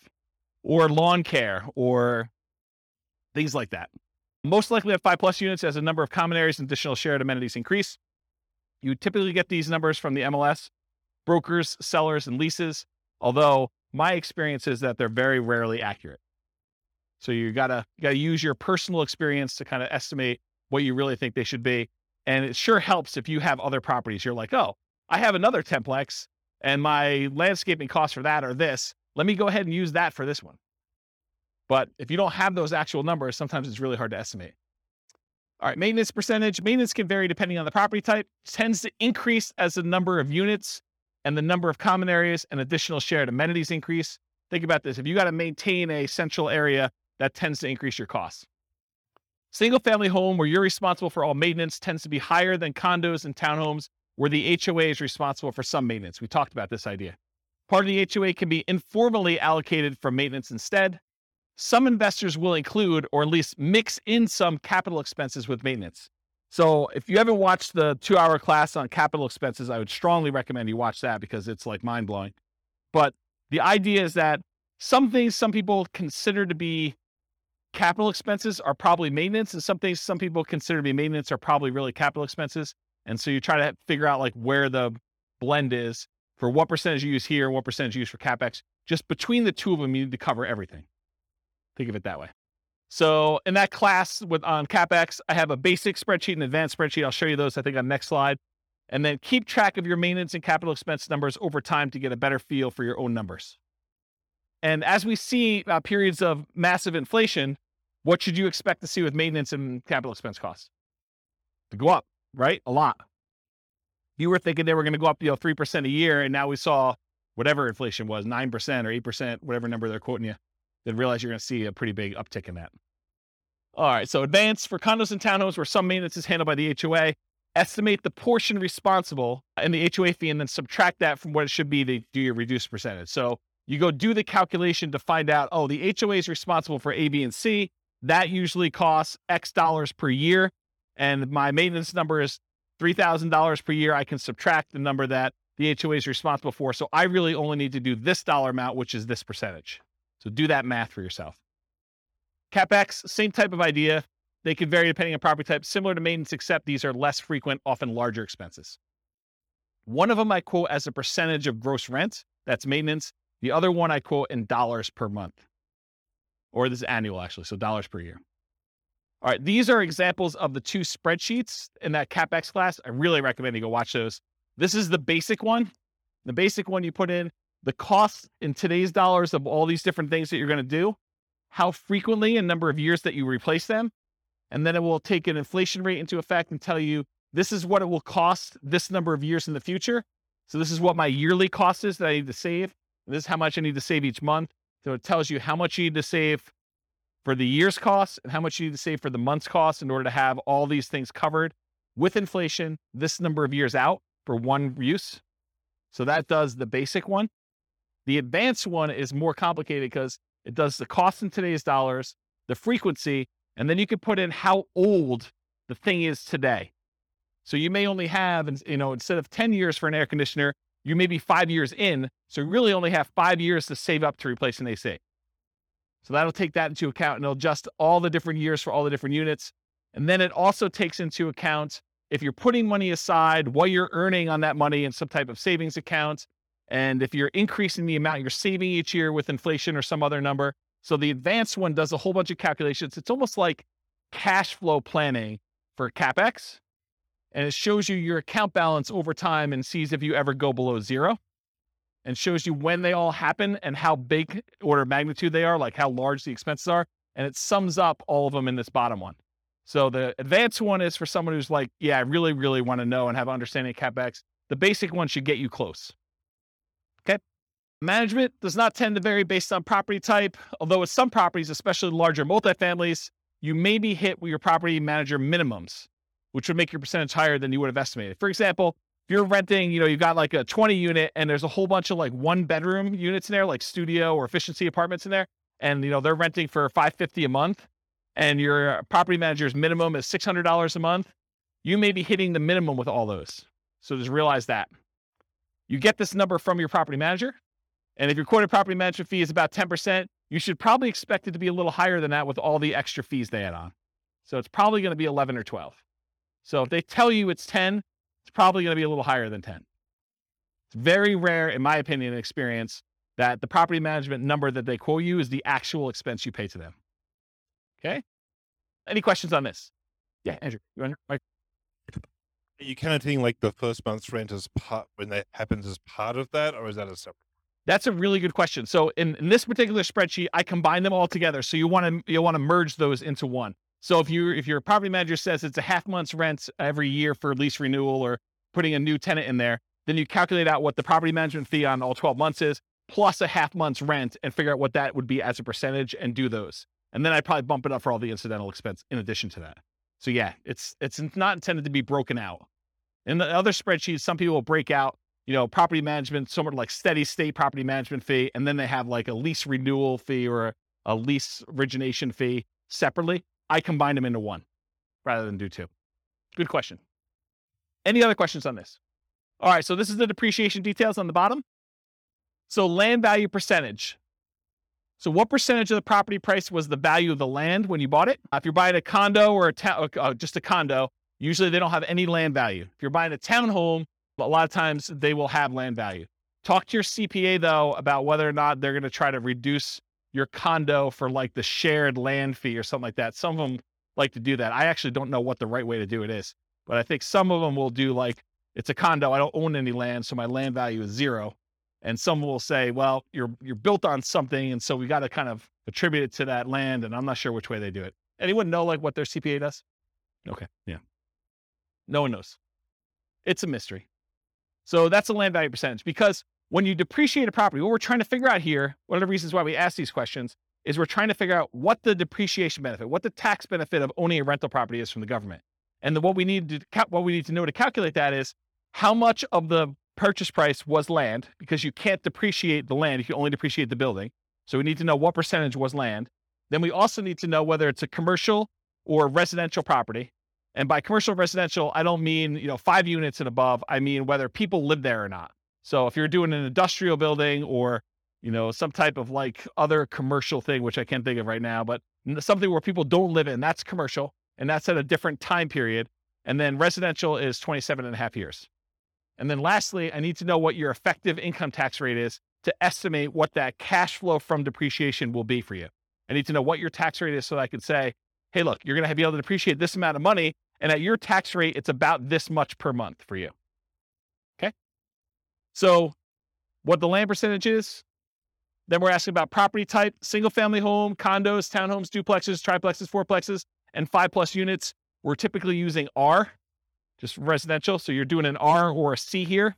And if you put an R there, it's going to use 27.5 years. If you put a C, it's going to use 39 years. The overwhelming majority of you will not use 39 years. If you would put a C here, you would know. You would know. Okay. So use R unless you know otherwise. And then finally, your effective income tax rate, it's the same regardless of the property type. It's used to estimate that cash flow from depreciation benefit. We multiply the gross depreciation amount times your tax rate to estimate, it's only an estimate, how much your tax benefits would be in cash flow to you. So here's I'm not an accountant, not a CPA. Here's the layman's version of what depreciation is, okay? Let's say you make $100,000 a year between you and your spouse, and you own a property. And after you take out the value of the land, the building itself divided by 27 and a half years is $10,000, okay? So after you take out the value of the land, you take the value of the building, you divide by 27 and a half years, and that equals $10,000. That $10,000 is what I call gross depreciation. You're not going to hear your accountant or your CPA talk to you about calling it gross depreciation. That's like a real estate investor, James kind of term, okay? So gross depreciation is $10,000. So what it really means on your tax return, again, layman's, go talk to your CPA about actual details. Instead of having to pay taxes on $100,000 now you only have to pay taxes on $100,000 minus the $10,000 in depreciation. So you're really paying taxes on $90,000. So if you think about it, the $10,000 that you got in gross depreciation, if you multiply that by whatever your tax rate is, that tells you how much you did not have to pay in taxes. So $10,000 times 20% effective tax rate says about $2,000 a year is what you're actually not having to pay in taxes by owning that rental. Does that make sense? Okay. Yes, it is only for rental properties. So if you are renting out part of the property you're living in, I believe you could take some depreciation, but not the full amount. Good for house hackers. Yep. Once you convert your property from an owner-occupant as a nomad, which you can take depreciation for, in year 2, you can start taking depreciation. Okay? If you don't qualify, if you're like a high income earner and you don't qualify to take depreciation, go ahead and put 0 here, and it will actually remove depreciation benefit from there. If you think, hey, look, I make too much and I don't want to see it, or I make too much and I'm never going below this income, then you can go ahead and use 0. But technically depreciation rolls over and you can take it later, is my understanding. Again, I'm not a tax guy. Okay. All right. No other questions on this? And it's only an estimate for depreciation. It'll be a slightly different calculation for you on your taxes. All right. Defaults and overrides. So we're done with that input section for taking your notes. Now I'm moving on to this thing, but there's not a lot for you to look at. So I'm going to run through a couple ones on here that you may want to modify, the more common ones for you to modify. You can modify whatever you want. You could see all the ones that are kind of like filled in shaded squares. Those are all manila colored. You can edit all those. All right. However, these are the most common that you'll want to override, in my opinion. Appreciation rate. Kevin thinks properties are going up 10% a year. You could go into here, find the appreciation tab, and modify that from, my default, which I'll show you what it is, to Kevin's default of 10%. I wouldn't use 10% if I were me, but Kevin would recommend everyone use 10%. Then everything looks like a deal. Okay? So appreciation is one of them. Rent appreciation rate, how fast rents are going up. That's another one I think you may want to modify, especially if you're in a market where rents are not going up or property values are not going up. Although lately it seems like every market has property values going up. But there have been historical periods of time where property values in certain markets have not appreciated, especially certain types of properties. So you'll find they're good cash flow markets, but their property values are the same price as they were 10 years ago. Although that's probably not true recently. But maybe it's not going to be true in the future either. I mean, maybe it's going to be fixed. Maintenance, especially for new construction. I have a slide on this. Sales costs. If you're a real estate agent and you don't have to pay, the cooperative part of the real estate commission, you can go ahead and reduce the sales costs on here as one example. And refi costs. So if your lender's quoting you a different number than what I have in here for your refi costs, then go ahead and change that too. If you find yourself wanting to use a different default for an override, like you're like, James, I'm tired of going in here and actually changing your appreciation rate every single time, or your rent appreciation, or the refi cost, or what my costs of sale are, then go ahead and change it once. Use that as your default spreadsheet that you used from the very beginning. Then only use yours. Don't download mine every time. Does that make sense? So edit it once. You don't need to do it all the time. All right, so override. So this is an example of how to do the appreciation rate. This is in the overrides tab. You can see it on your handout. This can vary depending on property type. Some people believe that single-family homes appreciate faster than condos or townhomes. The data I have does not show that to be necessarily true. They're really close, but maybe over a long period of time that is true. Although it doesn't make sense to me because then people would buy condos and townhomes because they would be undervalued. But I don't know. Who am I? And these numbers can change over time. I can see prices for apartments largely driven by cap rates changing at different rates than what we typically use for non-5+ units. I can see that happening. Historically, I've suggested 3% per year for appreciation rates for most modeling. Some markets, you'll be lucky to see 3% per year. Other markets, 3% seems like, per quarter, especially the last year. But, last year is exceptional. Are you guys getting involved in real estate investing because you think it's going to be 12% a year? I should discourage you now. It's not going to be 12% a year every year. You might see some years like that. This is what's great about it. You accumulate a portfolio and you have some lean years, and then all of a sudden it's like, I'm so smart. I have like all these properties and they've got up in so much in value. This is like amazing. Not every year is like that though. Okay. So in order to do that though, either right here, appreciation rate, it shows you what the number is. If you put a number in here, it'll change it for that year for you. And then it will usually repeat it, I think. And so you go ahead and change it, and then you change it for each year that you want to change the appreciation rate. Okay. That's how you do it. Same idea for rent. In fact, the same thing I basically just said. I've historically used 3% for rent depreciation rates. You'll be lucky to see in some markets. In some markets, 3% seems low. So you can go ahead and change the assumption though. Rent depreciation rate, it changes right here. You can't change it for year one because that's the number we're using from the homepage. So you put in the rent, it doesn't go up in year one, right? It starts in year two that it went up that amount. So you can go ahead and do the appreciation rate there. And then it shows you what the monthly rent is. You can even override individual rents if you want to. Like everything is overrideable. Overrideable. I think that's a word. Okay, so that's another one you'll do. Maintenance. So I'll talk about the maintenance one. So you can adjust maintenance. If you're going to buy a property and you know it needs a lot of work, you can crank up your maintenance for the first few years while you're doing all the work. But another case that we see a lot is new construction, where you're buying a property and you know that because you have a home warranty from the builder and everything's brand new, that you're probably not going to see pretty high maintenance for the first few years. So you could artificially lower your maintenance numbers. Historically, I used to teach you put 2% in for year one, 4% for year two, 6% for year three, 8% for year four, and then you go up to the 10% per year. And that only works in our marketplace with our rents and kind of like how things work out. If you don't feel that's conservative, don't use it. Use 10% from the very beginning. That's more conservative to do that, or whatever number you believe is true for you. So you can override that. I'll mention one thing too. So you could either do, I'm going to set aside this chunk of money in rent-ready costs to deal with a property that needs a lot of repairs, or you could say, I'm going to pay for these repairs out of cash flow and crank these numbers up until you think you'll be done, right? So you could say, I'm going to put aside $20,000 to do all these repairs in this property when I buy it in rent-ready costs, or, hey, I'm going to do whatever this number is till I get to zero cash flow, essentially, and for the first X number of years until I paid for it from cash flow. Sales costs. So this is another part of the spreadsheet. It shows you your sales costs. So you can do your closing costs, which is what you have to pay when you're selling the property, any real estate commissions as a percentage that you're going to pay there, or depreciation recapture tax. So that when you get this depreciation benefit while you own the property, but when you sell it, the government's like, we want our money back. So you get this huge benefit of depreciation, cash flow from depreciation while you own it. But then when you sell it, they actually look at what you took and they want you to pay taxes on the amount that you took as gross depreciation. So that's what depreciation recapture is. When you go to sell a property, we want to then pull that out.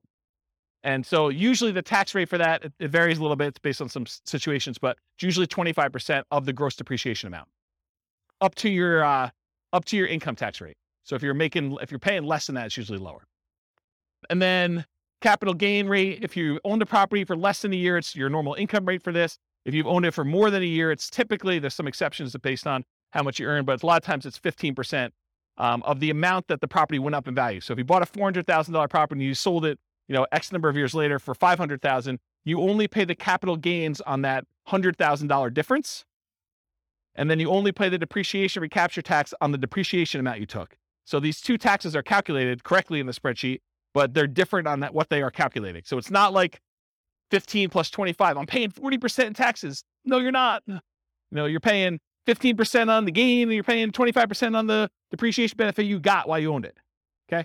So realize that they work in different ways. And then this real estate commissions on whatever the sale price was usually. So there's 4 different expenses on there. You can adjust all those: closing costs, real estate commission, depreciation recapture tax, capital gains. You could use my defaults, which are pretty common. You can use my defaults, which are pretty common, or if you know something is different, if you're doing a 1031 exchange, you know which ones to modify. If you're a real estate agent, you can do that. If you have really low income and you've got some tax benefits of, capital gains or depreciation recapture, you can go ahead and change those to be what is true for you. And you could do it by year. You say, look, I have a really low income year coming up in year 5, so it'll be really low there. It might look like a benefit to sell it that year in order to optimize for that. But that's a different class, which I don't have time for. I talked about that. Any questions on this? Kind of crazy, right? Okay. And then refi costs. You can do your cash out, refi, cost to do this, or a dollar amount. So it's either a fixed dollar amount or a percentage of the amount you're refining. It'll do that for you. That's for the override. All right. We finally got to the outputs. We got 20 minutes to go over outputs because I think that's the end. So was it helpful to have the thing for notes? Was that good? Okay. I'm glad I did that. Good question. Yeah. So it's both. So the question was, are the overrides intended to be a backward looking, this is how my investment performed, and that's one of the new benefits of the new spreadsheet, that you can override everything? Or is this like a forward looking, hey, in year 5, I expect appreciation to taper off and it's not going to be 7% anymore. It's now going to be 2% or negative 1% or whatever. And I can go ahead and plan out how I see the market performing, or my tax situation 5 years from now when I quit my job, or, any other kind of like complexity you want to do in there. And the answer is both, right? You could do forward looking things. I'm going to buy this property and I know there's certain things about my life and what I'm going to do. You can model that, which is great. Or you can now use it to, and it was built with that in mind, but I haven't back tested it for that. And if you guys want to test it and tell me where the problems are, please do. But you can now use it for, this is what actually happened in year 1. So then when we look at year 3 and 4 and 5 returns, it's going back to the beginning of time and using real numbers. So that's the thinking. Yeah. Thanks, Rob.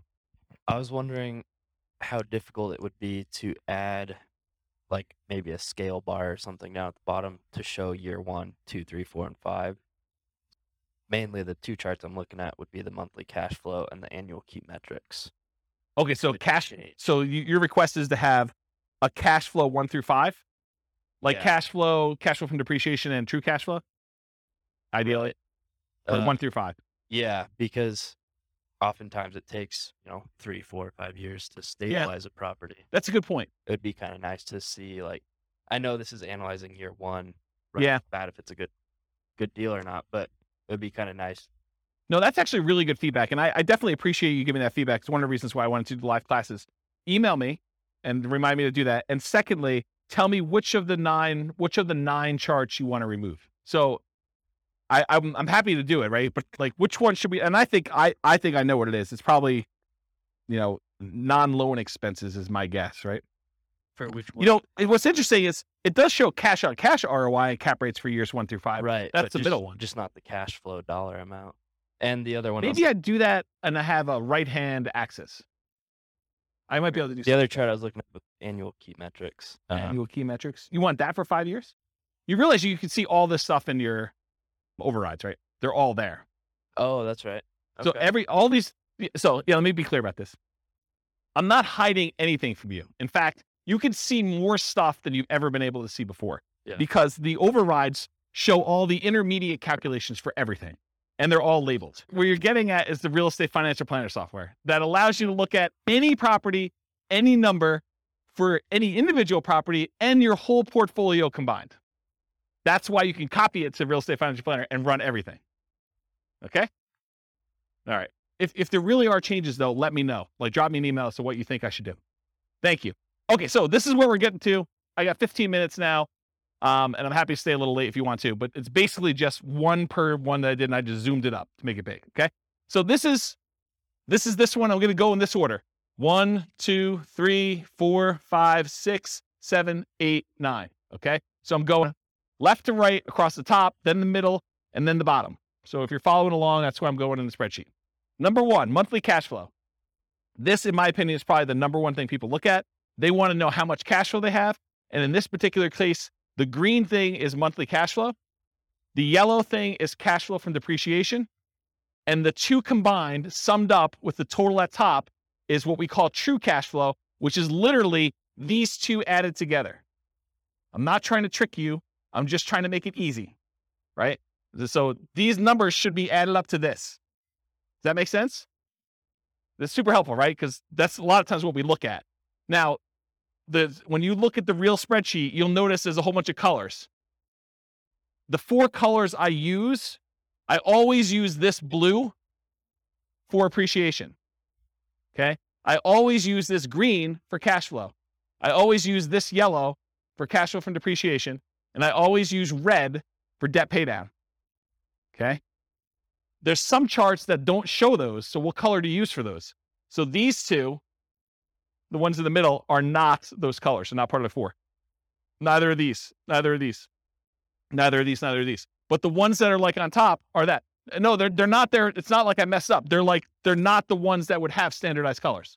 Any ones that have standardized colors, though, they're colored that way. Okay. So any questions on this monthly cash flow? Really easy, right? And it's super, you know what you're looking for, and it's big and it's easy to see. Cool? Okay. This is the colors I was talking about. So this is, remember that return on investment quadrant, return dollars quadrant, return, all those quadrants that we do all this stuff. They're all color coded for this reason. Appreciation is always blue. Cash flow is always green. Tax benefits are always yellow. Debt pay down is always red. Same ones here. So these match.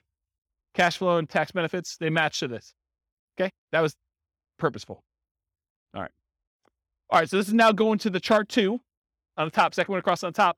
And this is showing you the amount of return in dollars from each of the 4 areas. So this is your appreciation. This is your cash flow for the year. This is how much you paid down in debt. This is how much you had in tax benefits.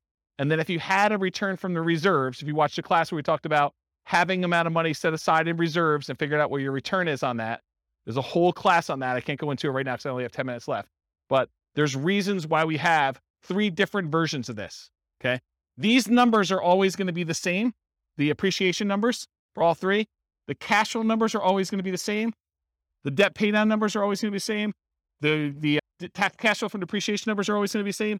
The number that changes is how much you get in reserves, whether you have 6 months of reserves, RIDQ plus R6. R6 stands for reserve 6 months, or 12 months of reserves, R12. Okay. So it shows you the dollar amounts, and now the total is on top here. So the total amount of your return, if you're not doing reserves, if you're like saying, screw James, I don't believe in this reserve thing. I've got a credit card. I'll just do that. Bad idea. But if you're doing that, $21,445 is your total amount. The majority of it coming from appreciation. The next biggest one is your debt pay down, a little bit of cash flow, a little bit of tax benefits. Okay. So you could see that. Then you see how much you got. If you had 6 months of reserves, you're getting a return on that. And 12 months of reserves if you're getting a return on that. Just shows you dollars. Does everyone understand what I just went through? Because it's going to make me explaining the next chart a lot easier if you understand this one. Everyone got it? Any questions? Yeah, Andrew. Where's Mike?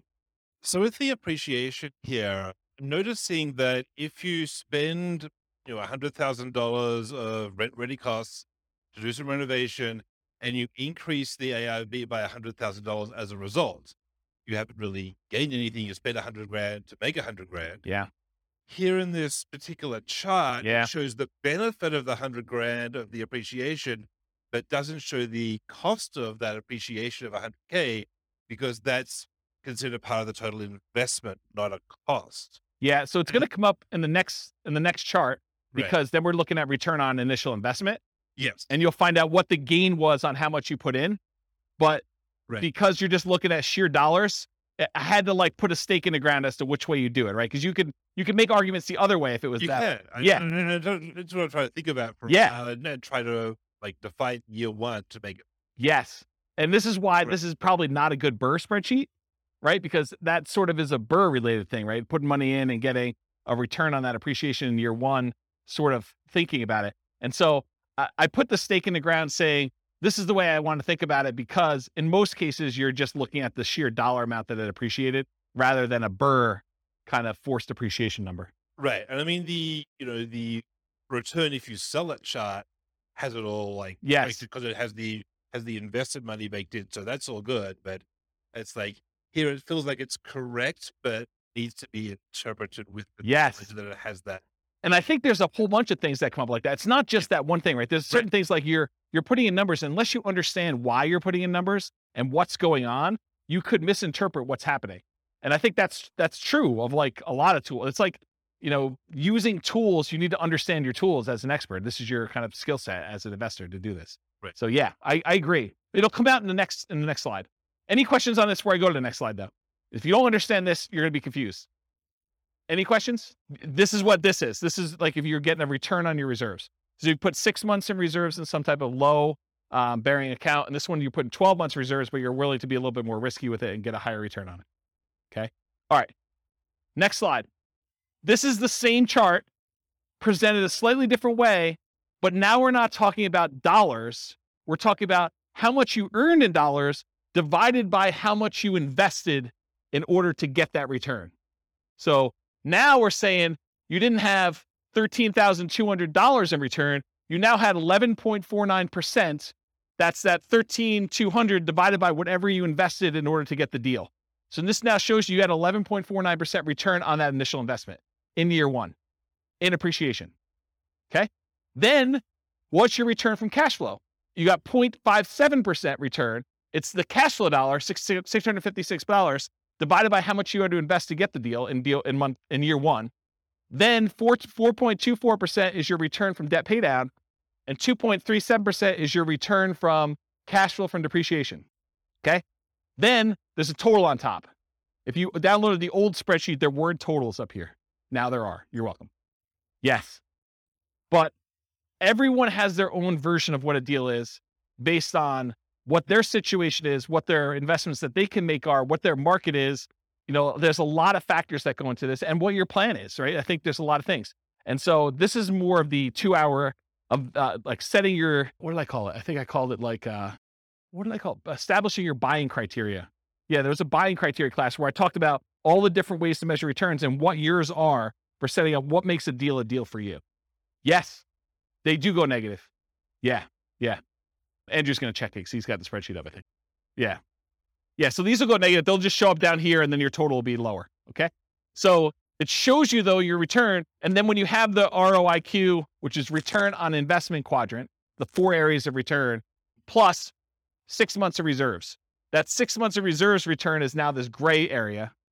And this is our return on investment quadrant plus reserves for 12 months. This gray area up here is your 12 months of reserves, the return you're getting on that. And again, it's just showing you the total. So it shows if you're saying, screw James, this reserves thing is kind of for jokes. You know, I'm getting 18.67% return on my money from all these areas combined. But if I actually think about it in terms of, I need to have 6 months of reserves in order to be prudently investing in real estate, because what happens if you have vacancy? What happens if you have repairs? Or what happens if you have other stuff like that? Then this says, hey, look, my overall return is really 16.57 if I have 6 months of reserves somewhere, including getting a little bit of money on that reserve that I'm storing somewhere. And then this one says, I got 12 months of reserves and I'm getting a little bit more money because I've got a larger return on that 12 months of reserves that I have. And so it shows you the return there. So this is sort of like your return with the drag from having reserves returns. So that's another way to think about that. Make sense? Okay, cool.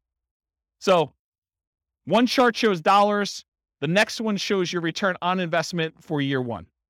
If you want to see how these ROIQ numbers look for other years, that's at the top of page 2 of your handout. It shows you your return in dollars for all of them and your return on equity. Because once you get past year one, I don't think the initial amount you invested matters anymore. Then I think it's all about how much equity you could get out of the deal and what your return is on that. So it shows you those two, and it breaks it down into the 4 areas for those. Cool? All right. So now we're down mid-row all the way to the left. This is the returns if you sold the property. And I have 3 different returns.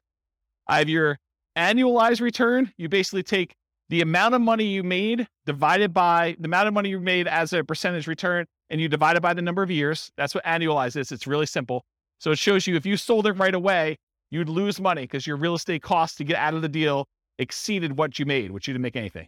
But then as years go by, year 2, year 3, you start getting to the point where you're going to make a little bit of money using the assumptions we had. And then the further you go out, the higher this is. And this is the just really simple return you earn divided by the number of years. That's what annualized return is. The next one is compound return. That's the gray line, the bottomish one. And that shows you what return you had as if that was a yearly compounding return. I have to figure out what the formula is, but it's something with an exponent and stuff like that. Just realize that that's what it is. It's compounding. And then the last one is your internal rate of return. Internal rate of return takes into account when you have money going into the investment and when you have money coming out of the investment. And it does a return based on that. So that probably is, in my opinion, the best one to use of the three of them, internal rate of return. So it shows you what it is. And you basically look at the year and what the return is in that year. And that tells you what that return is per year. Okay. So this is like almost 10% per year return in this case. Any questions? And this one shows 20 years for you. So you can see 20 years worth of history. Okay. Any questions on that one? All right. The next one shows you, some people like to look at cash on cash return on investment when they're evaluating their deals. Some people are all about cap rate. Cash on cash says, what's my cash flow divided by what I actually put into the deal? The cash I'm getting back divided by the amount of money I invested. Cash on cash return on investment. Cap rate says, what is the amount of money I would get if I did not have a mortgage on this property, but I had all my other expenses, property management, taxes, insurance, maintenance, all that other stuff. It says, what's the return if I bought this all cash? So it's net operating income divided by purchase price or value, depending on when you're calculating it. But cash on cash is the rate of return you're getting on the money you have invested in the deal. So if you want to do cash on cash, it's these green boxes and they're labeled. So in this case, year one, you get 0.57%, 1.14, 1.73, 2.34, 2.97. And then cap rate just shows you the numbers going all the way across. So if someone says to you, look, I'm buying a 5 cap property, that's cap rate, 5% capitalization rate. Okay? Any questions on that? Yeah. Michael? Purchase price, not for the ARV and not dependent on the closing costs and rent ready costs. Is that correct? Yeah, this is a weird one, right, Andrew? Because I mean, it depends on what you're saying. You can make an argument that it should be on ARV. Right? Because that's really the value of the property. It's like your net operating income divided by the value of the property. That's how it's calculated in year 2 and 3 and 4 and 5. But year 1, we often use purchase price. So I don't know. I mean, or it could be purchase price minus closing costs because you can't get away without. Yeah. So are you going to the bank and you're trying to show them, like how bad this is, or, or you bragging to your friends at a coffee party and you want to tell them the better number? I don't know. It's literally you could go either way. What I actually do here, I don't remember. Probably. I think it's purchase price. Yeah. So that sounds, well, it shouldn't be. It should be ARV. Okay, maybe ARV. Because if I'm doing year 2 and 3 and 4, I wanted to be consistent. Yeah. I didn't want to have a number there. So I do ARV, but you can make a really compelling case to do purchase price, right? Because that's really what you're buying it at. Or total invested is the other, because you have to invest. Yeah, you're finding all my weird case examples, like all the. Well, these are to do with you. These are core to the. No doubt. This is like a conversation you and I would have offline that no one else would care about. So yes, I totally agree. Any questions on this? So some people are like cash on cash people. Some people are cap rate. The other way to think about it is cash on cash takes into account your financing. Cap rate does not. Cash on cash takes into account your financing. Cap rate does not. So if it's a weird market where financing is unusual or hard to get or something like that, this becomes a much better metric because it impacts whether it's a deal or not. It'd be return on equity only in the case where it's paid off. Yeah. Yep. I think that's correct. The green bar would become equal to the cap rate if it was paid off. Yep. They become the same. All right. You guys are going way off track, but that's good. You ask your questions. You guys have probably heard the concept of return on equity, right? Return on equity is how much should I make in appreciation divided by how much equity I have in the property? Or how much should I make in cash flow divided by how much equity I have in the property? Or how much should I make in cash flow from depreciation divided by how much equity I have in the property? Or how much should I make in debt pay down divided by how much equity I have in the property? You guys have kind of understand that concept. That's not exactly what this chart is, although it's really similar. The difference is your equity in the property is not all yours to keep. If you were going to go sell that property, there would be costs. You probably have real estate commissions. You probably have closing costs to get out of the deal. You have that depreciation recapture tax. You have capital gains tax.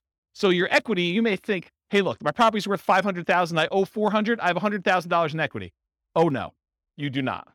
What you have is $100,000 minus 6% of the $500,000 in real estate commissions, minus 1% of the $500,000 in closing costs, minus 25% of whatever I had to get in depreciation over those years that I've owned it, plus 15% of the $100,000 that I had in appreciation.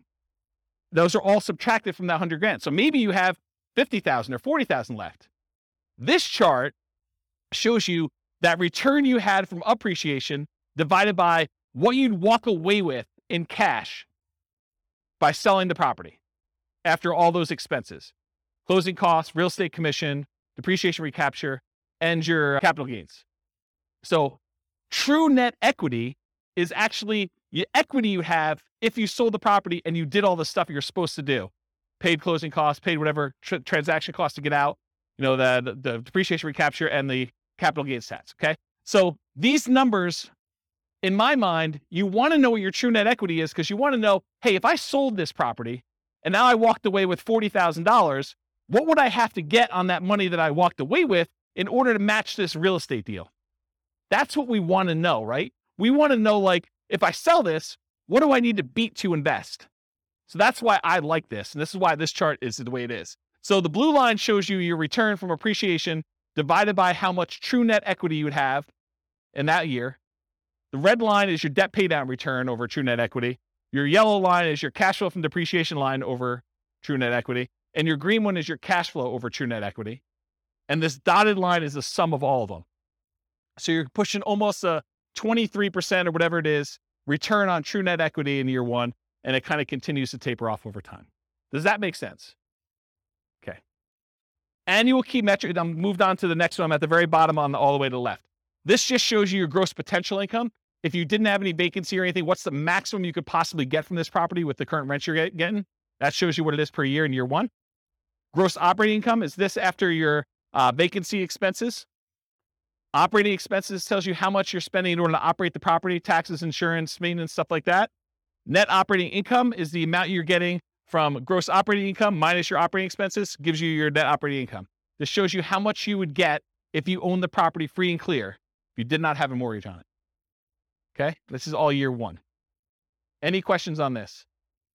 And as I said before, you could see this for any year on that overrides tab, and you could override any of it if for some reason you have a weird year. Non-loan expenses. This just breaks out what you paid for stuff. This is what your vacancy, which is not really a loan expense, but I put it in here because I wanted it to see it. Vacancy is the odd man out, but $1,000 in vacancy. This is how much you paid in property taxes. This is how much you paid in property insurance. This is how much you paid in HOA. If you had landlord paid utilities, that would be what's here. Your expenses 1 and 2. How much you paid in maintenance. How much you set aside in CapEx. And how much you paid in property management. Just shows you all the expenses in year one. And then finally, probably one of my favorite charts. This chart shows you the 2 different equities you have in your property. The equity if you sold it, and the equity if you were able to get a 75% cash out refinance loan. And then what it cost you in order to access that equity. Okay. So the blue line shows you how much true net equity you had. You had a little less than 100,000 in year one, and it kind of steadily increases over time to year 20. The yellow line shows you if you could go get a 75% loan to value loan, how much could you pull out in cash out refinance equity each year? Okay. And then the dotted line shows you CTA stands for cost to access true net equity.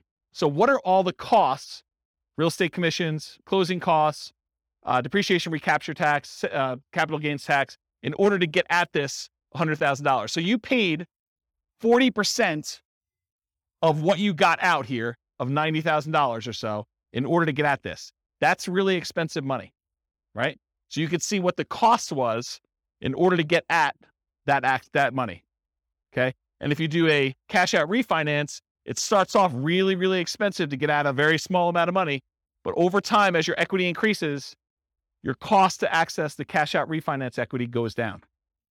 That make sense? Because a lot of people are like, hey, I want to redeploy this equity, right? I want to go use this. Well, some people don't care. They're like, I don't care about the cost. It's the opportunity to go buy another property. And in that case, that's fine. But at least you know now what the cost is to get at that. And this shows you how much you can get at. Okay? All right. Last slide. Then I'll take questions if you guys have it. I would suggest to you, if you're serious about being a real estate investor, go analyze 100 deals. And one of the reasons why I want you to do this is, number one, I want you to be practiced so that when you actually have a deal you're serious about, you know like where stuff goes, where to get things, and you're pretty quick at doing it, and you have a feel for a lot of different stuff. And secondly, I want you to know what a deal is and what a deal is not in your marketplace. Because if you go analyze 100 deals, 90% of them are going to suck. They're just going to be like, yeah, it is a pass. But then you're going to be like, oh, these 10 look decent. And you're going to know what looks decent because you'll have analyzed 100 of them. Okay. So that's why I suggest you do that. Then how many people are like overwhelmed? They're like, holy crap, James, you are like crazy. No one? Oh, okay. You got a couple people. Okay. Yeah. So this is the challenge, right? Because not everyone builds spreadsheets like this in retirement for fun, right? Like this is like, oh, I'd like to make a new spreadsheet. I'm going to go build this crazy thing. And this is what pops out 2 days later. And I understand that. And unless you have done this a whole bunch of times, you're like, cash flow from depreciation, true net equity, what are you even freaking talking about? It's like foreign language to a lot of folks. And you'll get better at it over time if you keep coming to class, which is what you want to do. But if you're overwhelmed and you're about to go buy a deal or you're trying to do this, get help. Don't like try to struggle through it and think, oh, I think I got this. And then you kind of half-ass it and you end up with a really bad deal or really struggle with something. You can ask your real estate agent to say, look, I'm doing this deal analysis. Help me walk through this together. They may use my spreadsheet. They may use one of their own. It's up to you and up to them. But go ahead and ask them, or go find a CPA or an accountant who understands this stuff and can help walk you through your numbers. It would help if you did the 100 deals first. That way, when you go to them, you know enough to see when they're BSing you. Not talking about CPAs or accountants specifically, but in general, if you go to someone, you ask for advice and you don't know that they don't know what they're doing either. It helps if you kind of know, right? So definitely go get some advice if you need to from accountant CPA. Or if you can't get your real estate agent or your accountant or CPA to do this and you absolutely need help, you can purchase support. You can say, look, I'll pay James for 30 minutes to go over a deal with me. And you could, or someone else. It may not be me, but because I may not want to do it forever. But basically, you can go do that if you really, really want to. Steve's laughing because he knows. He's like, yeah, James is going to do this once. He's going to like, screw this. I'm not doing that anymore. I appreciate that. Yeah, I appreciate that. It's a very nice compliment. I'll have to give Steve his $20 later. So in my opinion, it's better to pay a little bit of money and avoid buying a really bad deal than to buy a bad deal because you were unwilling or, your pride was too much to ask for help. I think it's just better to get help if you need it. All right. That's all I got. Any questions about anything before we go? Was that helpful for you guys? Was there any lingering things you're like, oh man, James, I thought I was coming to learn about this and you didn't even talk about it. Anything like that going on? Yeah. You want to do the mic? Just to make sure. I think you have this, but is there a list of like all the different equation breakdown somewhere? They're all visible in the spreadsheet, right? Like you can mouse over and see them. Yeah. And one of where it's appropriate, I use named variables when I build my spreadsheets. But what the challenge is, once you start going 40 years out, I'm not naming appreciation year 1. It's whatever the letter is. So it's all in there. You can go like mouse over it and it'll show you in the field. Andrew can double check me, but I'm pretty sure you can see those, right? If you mouse over like a computed field, it'll show you what the formula is on top.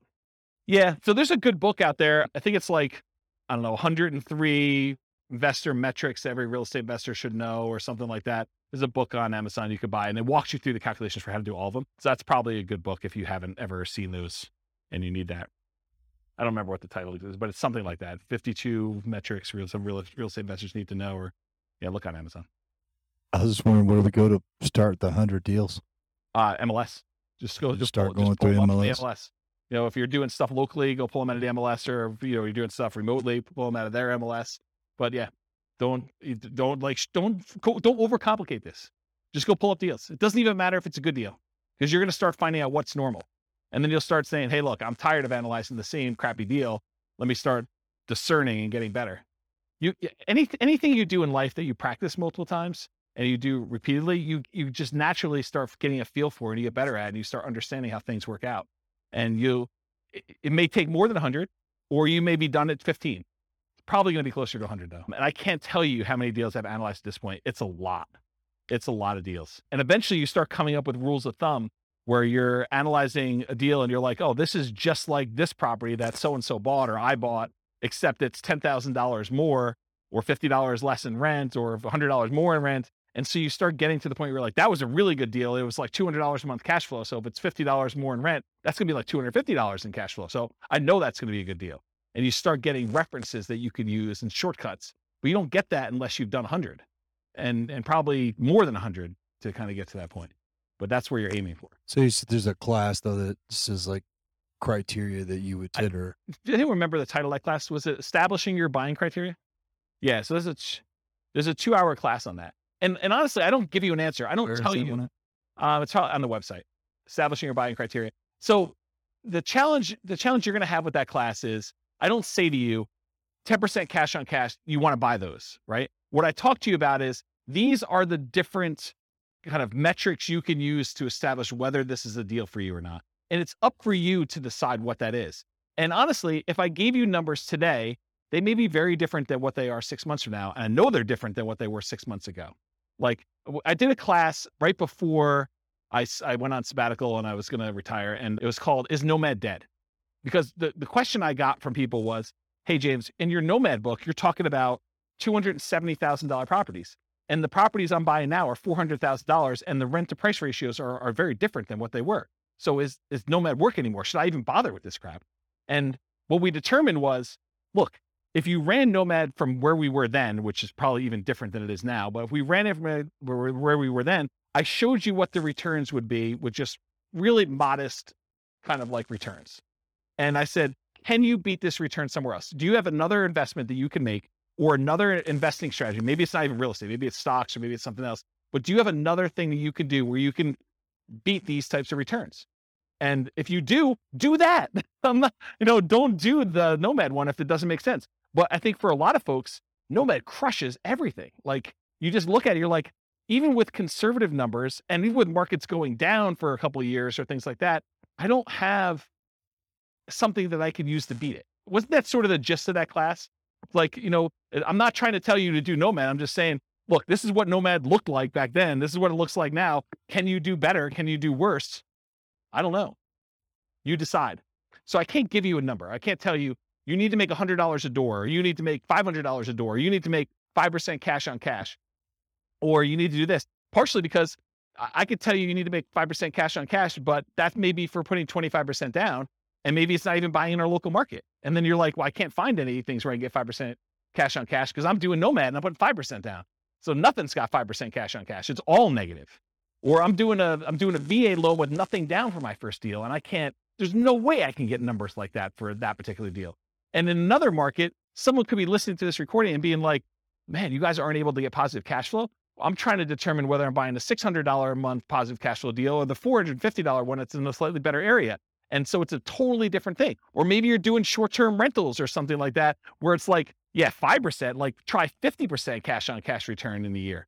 Like, they're totally different numbers. Or maybe I'm doing burn. I'm really trying to not have money in the deal at all, but my cash flow I don't care about, because I can wait a long time for cash flow to improve when I don't have anything in the deal.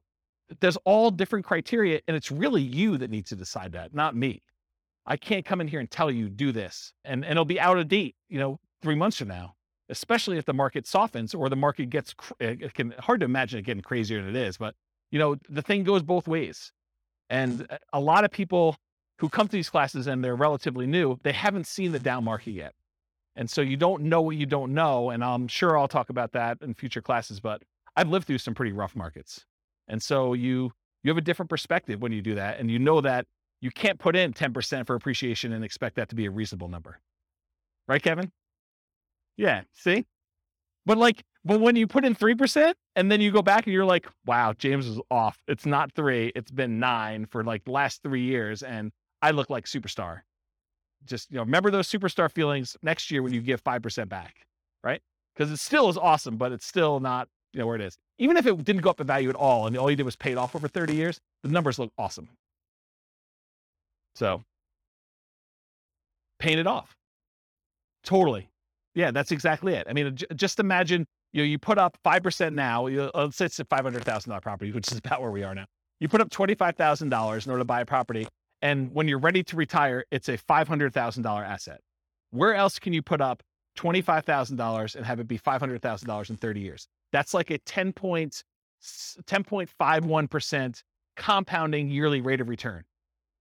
Yes, totally. And this is what I'm saying. I'm trying to really simplify the math down and make it so it's hard to not do this. But my point is, and I'm going really over time, there's a phenomenon in the more traditional stock market investing world. It's a special time in your life when the amount of money that you're investing each year is produced by the amount you have invested. So you're putting away, let's say $10,000 a year, and you get to the point where you have $100,000 invested.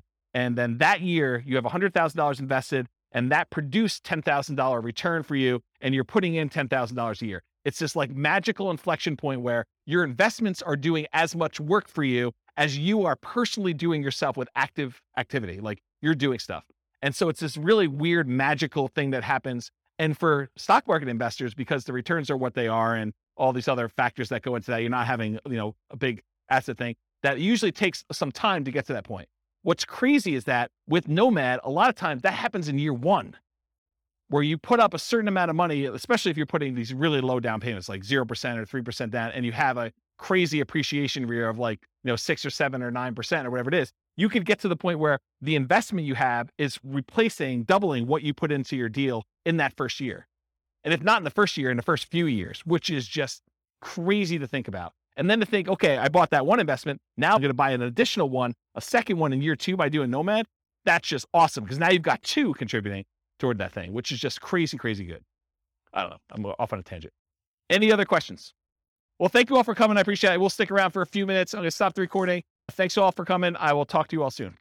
With home prices up, mortgage interest rates up, and rents up, but not quite enough to counteract the higher prices and interest rates, cash flow on rental properties in Windsor is harder than ever. Book a call with the Real Estate Financial Planner to apply our proprietary 88 strategies to improve cash flow on your rentals. See the show notes for a link to schedule your call and improve your cash flow today. If you're a real estate agent, lender, or professional in Windsor that wants to help our real estate investor listeners, consider reaching out to learn about collaboration opportunities with this podcast. We'd love to add more value to our listeners by having you assist our investors buy, sell, and finance their real estate investments. See the show notes to schedule a call to discuss collaboration opportunities.